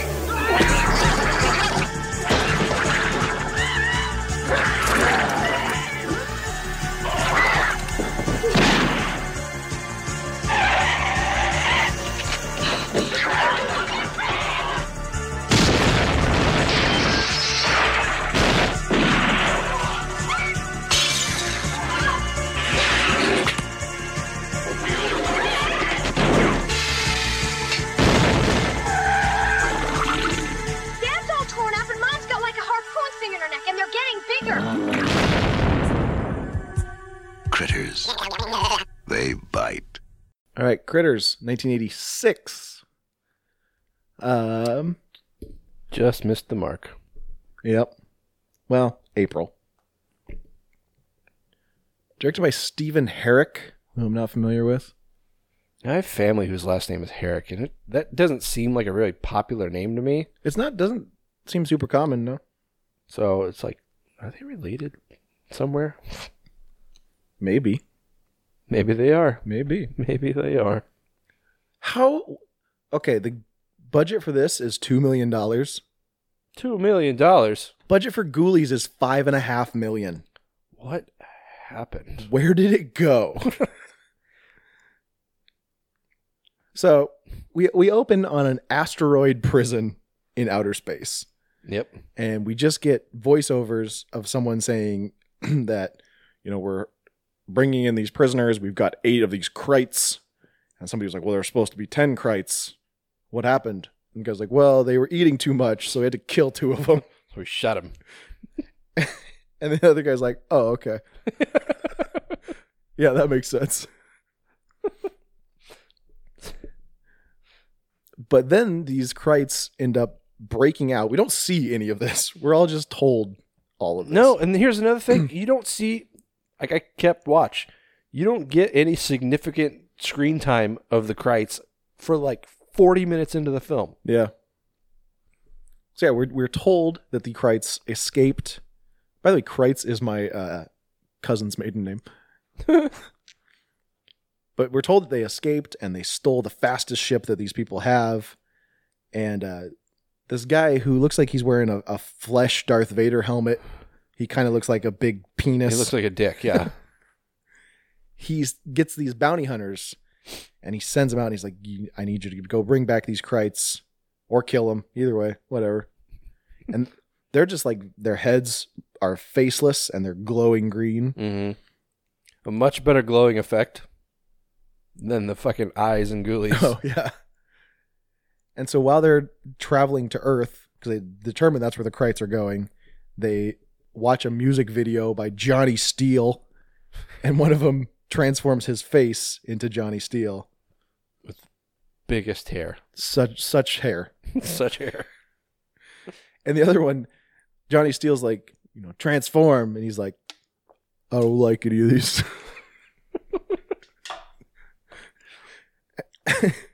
And so he's just like walking around on Earth for a while with this faceless, glowing green head. But luckily no one sees him. Otherwise they'd be like, Jesus Christ. Yeah, what the fuck is that? Meanwhile, in Kansas, the Brown family, they're sitting down for dinner. We've got Jay, the father, Helen, the mother, played by Dee Wallace, or Dee Wallace Stone, as she's known in this.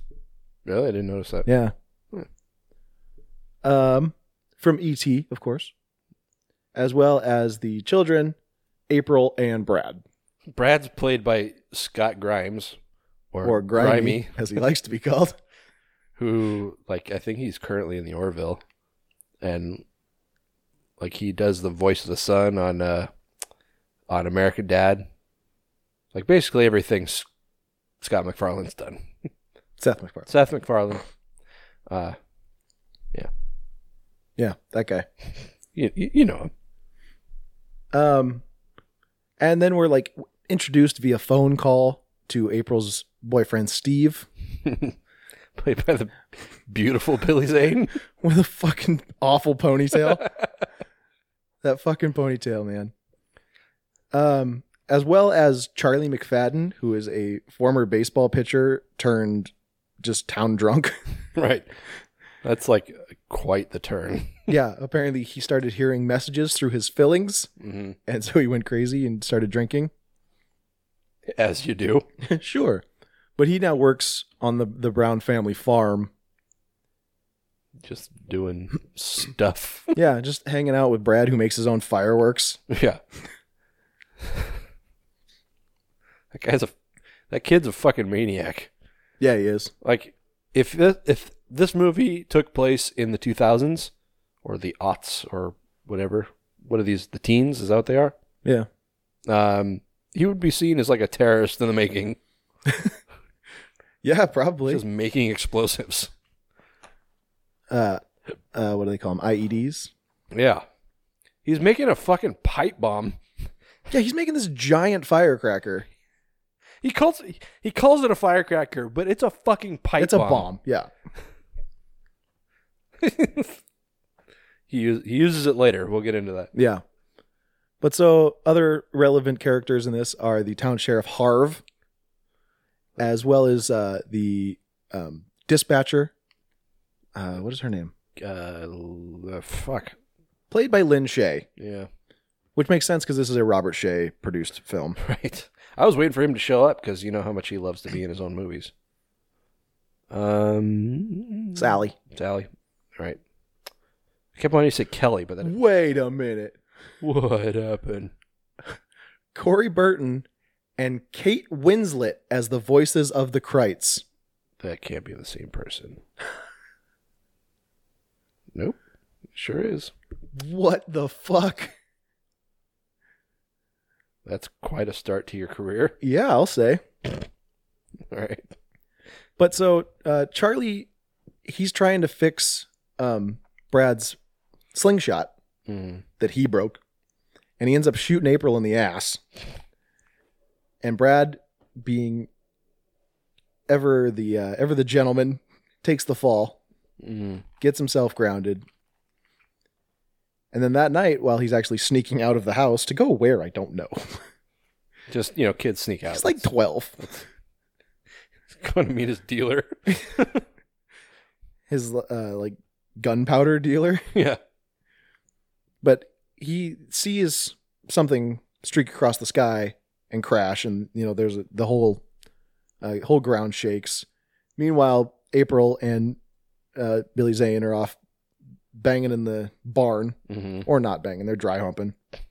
And she's like, the earth moved, and he's like, already?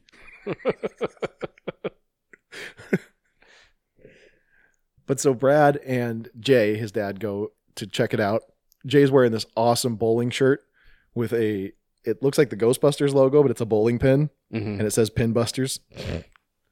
So good. I want one. I would buy the shit out of that. But so they go to check it out and they see this just half-eaten cow. So the whole cow has just been half-eaten. And they're like, well, that's not right. Well, that's peculiar. There's some you don't see every day. And so they're like, well, we should probably leave. No good can come of this. Yeah. And then the Krites also eat this local sheriff or a deputy. So local Bobby of some kind. Yeah, he, like, rolls across the road and he, like, spins out. Like, there's this little thing about the size of, like, grapefruit? No, bigger than a grapefruit. Is it? I think so, but not like maybe about the size of, like, a cantaloupe. Sure, yeah. Or a honeydew. A melon. A mid-sized melon. Yeah. Rolls across the road. Like, and he flips the fuck out. He's like, oh, Jesus Christ. Yeah, drives his car off the road. It's like, I would have ran that fucking thing over. Yeah. If it was a cat that ran right in front of my car, I would just run it over instead of spinning off the road. That's insane. That is insane. But yeah, he crashes, and then the Krites... We still haven't really seen the Krites other than in this ball form. Mm-hmm. But they pull him under the car and eat half his face. Right. And this is when the bounty hunters come along, and the faceless bounty hunter decides, oh yeah, that's the face I want. Yeah. Wounds and all. So he's just walking around like a fucking corpse with a rock star. Yeah. And then, like, it's funny that, like, this guy seems to be, like, the most popular rock star on TV, because everybody's listening to his fucking song. We hear that same goddamn song like 3 or 4 times in this movie. Yeah. And nobody seems to say a fucking word about it until Brad, is that his name? Yeah. Like, mentions it later in the movie. Yeah. And even then, people are like, who?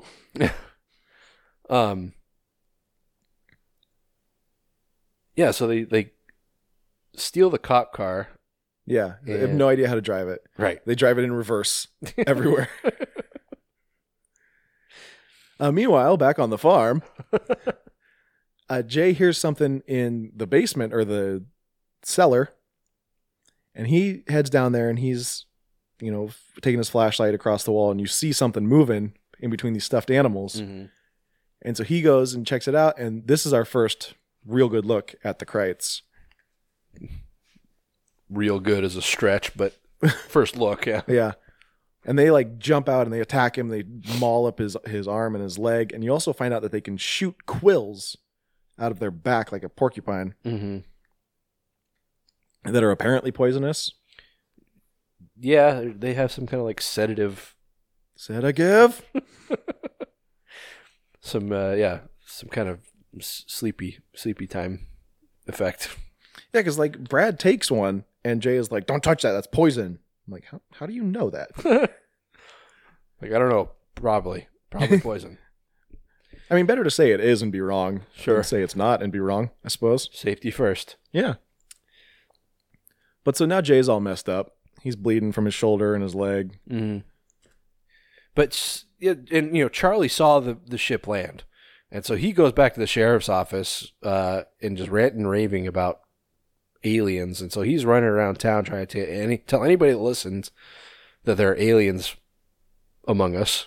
And just, nobody's listening to him because he's a town drunk. Yeah, and that's what he always says. Yeah. He says he gets messages through his fillings. Yeah.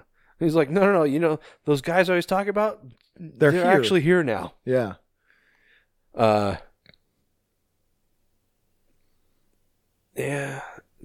And the bounty, like, I don't know. This movie is it's not hard to follow, I guess. But it's hard to explain, I guess, because there are 2 different storylines going on at the same time until they finally meet, like, almost towards the end of the movie. Right. Yeah, because you've got the Browns and then you've got the bounty hunters kind of running parallel. Yeah. But like April and Billy Zane, they're still dry humping in the barn. They're dry humping for a long time. Like, he's going to have blue balls. Well, he's not going to have blue balls because he gets killed. He's going to have a rash. But yeah, the Krites attack them and Billy Zane gets killed. But Brad is able to take one of his fireworks and shoot it into a Kreit's mouth. Mm-hmm. And I'm waiting for him to like explode, but he just kind of goes and then just falls over dead. Which doesn't make any sense because, like, he had an explosive inside him and then, like, didn't explode. So you figure, okay, well, these things are hard as fuck. And then But he later- dies. Yeah, well, he dies. Or does it die? Yeah, it just kind of goes. It kind of just keels falls over, but does it... Pretty sure it never gets up again. Okay, I guess it's not It's hard really- to tell because there's so many critters, but Yeah, there are eight critters. there's 8 of them. Oh, right. Yeah, the beginning. Ding. And where was I going with that? I don't know. Fuck, I forgot. Something about them being hard to kill or something. Oh yeah, so he launches this explosive into the thing, swallows it, and swells up a little bit, but doesn't actually explode. And then I was waiting for it it to explode or like smoke to come out its eyes or something. Yeah, I thought it was gonna be like a burp, and then be like, ugh. Right. But so it didn't explode. But later in the movie, like they get easily blown up by a shotgun blast. It gets crushed by a fan, like a ceiling fan falling from the ceiling. It's like I'm sensing some inconsistencies here. Yeah. Anyway, so they go back to their cars. They're trying to escape, but they find out that the upholstery has been destroyed, and so they're like, "Well, can't take this car." It's like, I don't want to sit on the springs. They don't open the hood and see if the car runs. They just Yeah. literally look inside and see that the seats have been destroyed. It looks like the tires may have been flat too. Oh, okay. Well, that would be something.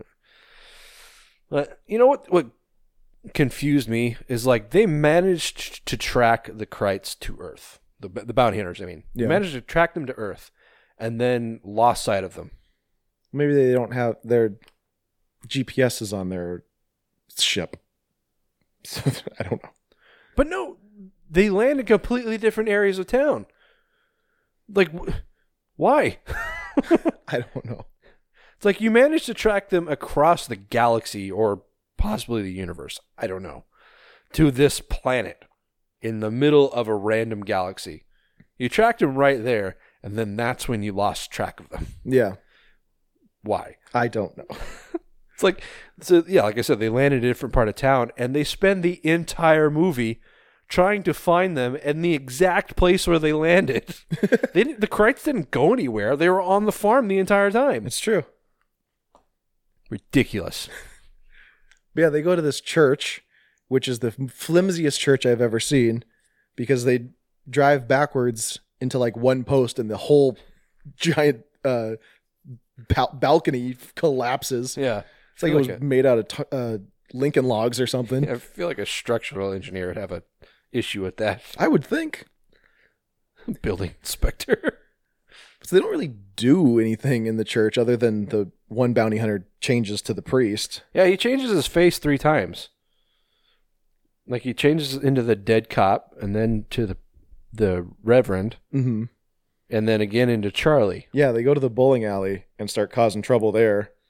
And yeah, then he turns into Charlie, which is weird because they don't like kill Charlie. So now there's just 2 people that look like Charlie running around. Yeah, I would think they'd be worried about discretion, but they're walking around with these giant fucking cannons and just blasting everything to Yeah, and pieces. these like maroon space suits that are Look like not very conspicuous. Look like Star-Lord or something. Yeah, that's what I thought too. And one of them looks like a very famous rock star. Right. That nobody recognizes. Yeah. Well, I mean, it's Kansas. Sure. Then yeah, they're just driving along, and Brad had gone to go get help in the meantime, and just happened across them running down the street. Yeah.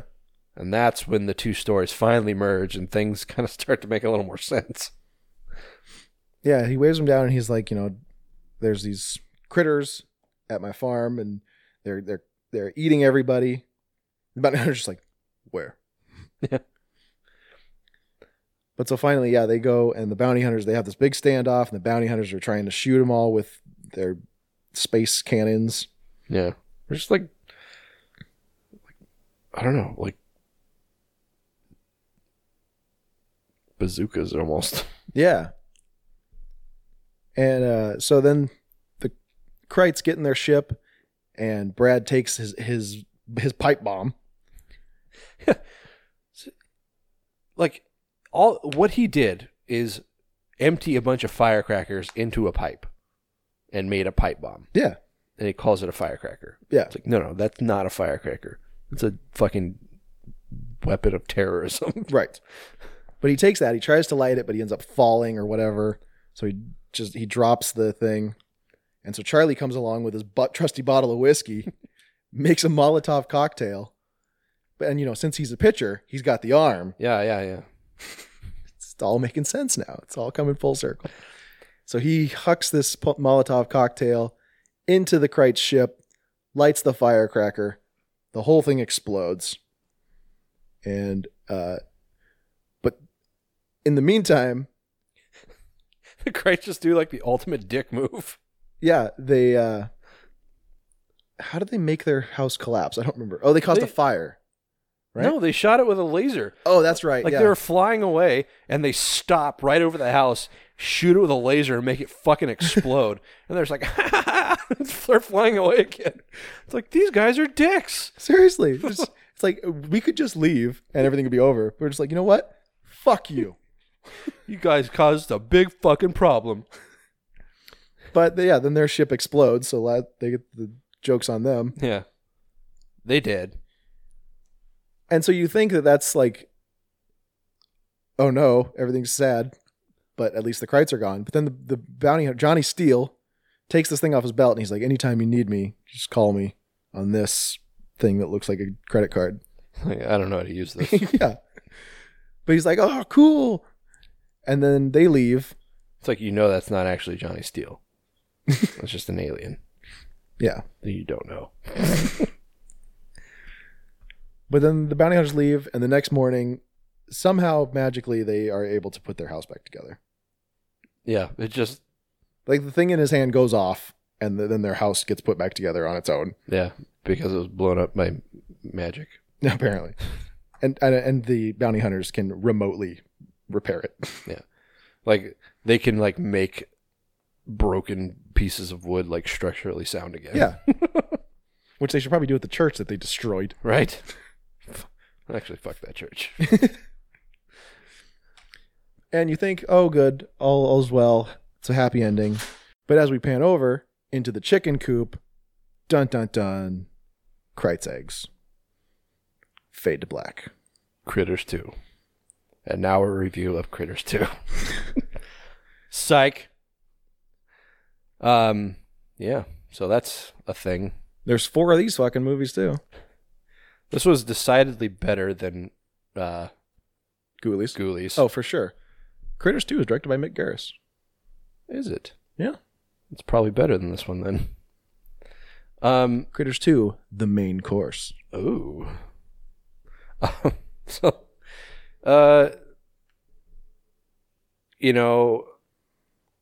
Not a lot of strong acting from this one, particularly from the dad who gets a lot of screen time. Yeah. But I mean, you got Dee Wallace and the kid, Scott Grimes. He actually did a pretty good job. I thought so. But I mean, and then the town sheriff is played by M. Walsh. Who, God, he's been a million fucking things. If you saw him, you'd know him. He's just one of those guys. Yeah. Plus, you got Kate Winslet. Right. Apparently. Oscar winner Kate Winslet. Think she claims that on her resume? Probably not. Yes, I starred as Rose in Titanic and Critter number 2 in Critters. But she did it with a British accent. It's like, oh, I was in Critters. That's a terrible British accent. It's probably closer to an Australian accent, too. I like how it's like both these movies are PG-13. Mm-hmm. You get your one F-bomb in this from a critter. Right? Yeah, that's so funny. He's like, they have weapons. The other one's like, so what? And he gets blasted with a shotgun. And the other one's like, fuck! Run! But it's just like, yeah, it's just a fuck on the screen.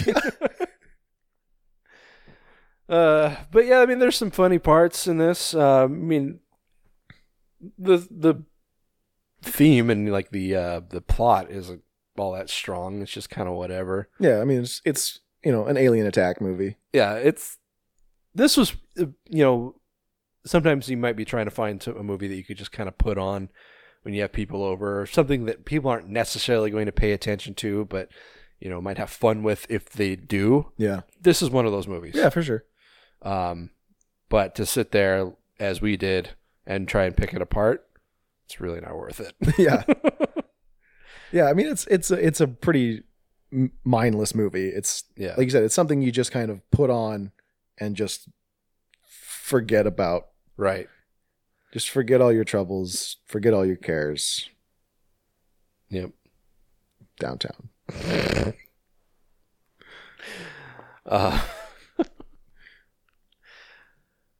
But yeah, I mean, it's stupid fun. Yeah.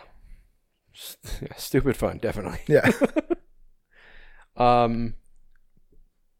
Anything else to say? My girlfriend thought the critters were cute.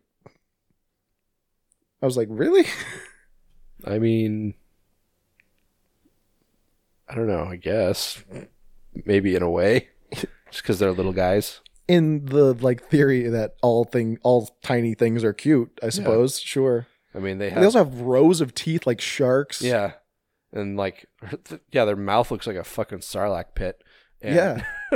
And they have glowing red eyes with these slit irises, or slit pupils like a cat. And they're covered in quills, like fucking porcupine from hell. Yeah. And they roll up in balls like Sonic the Hedgehog. Yeah. Maybe a hedgehog is more of a apt comparison. Yeah. I don't think hedgehogs have quills, though. They have spines. Yeah, that's true. Yeah. Anyway. Yeah, I mean, it's not anything groundbreaking or, super amazing. It doesn't have a place in the upper echelon of horror. Yeah. But yeah, it's like we said, it's stupid fun that you can just kind of put on and not have to think a lot about the plot or the story. Mm-hmm. So I think I'm going to give it a 5. Yeah.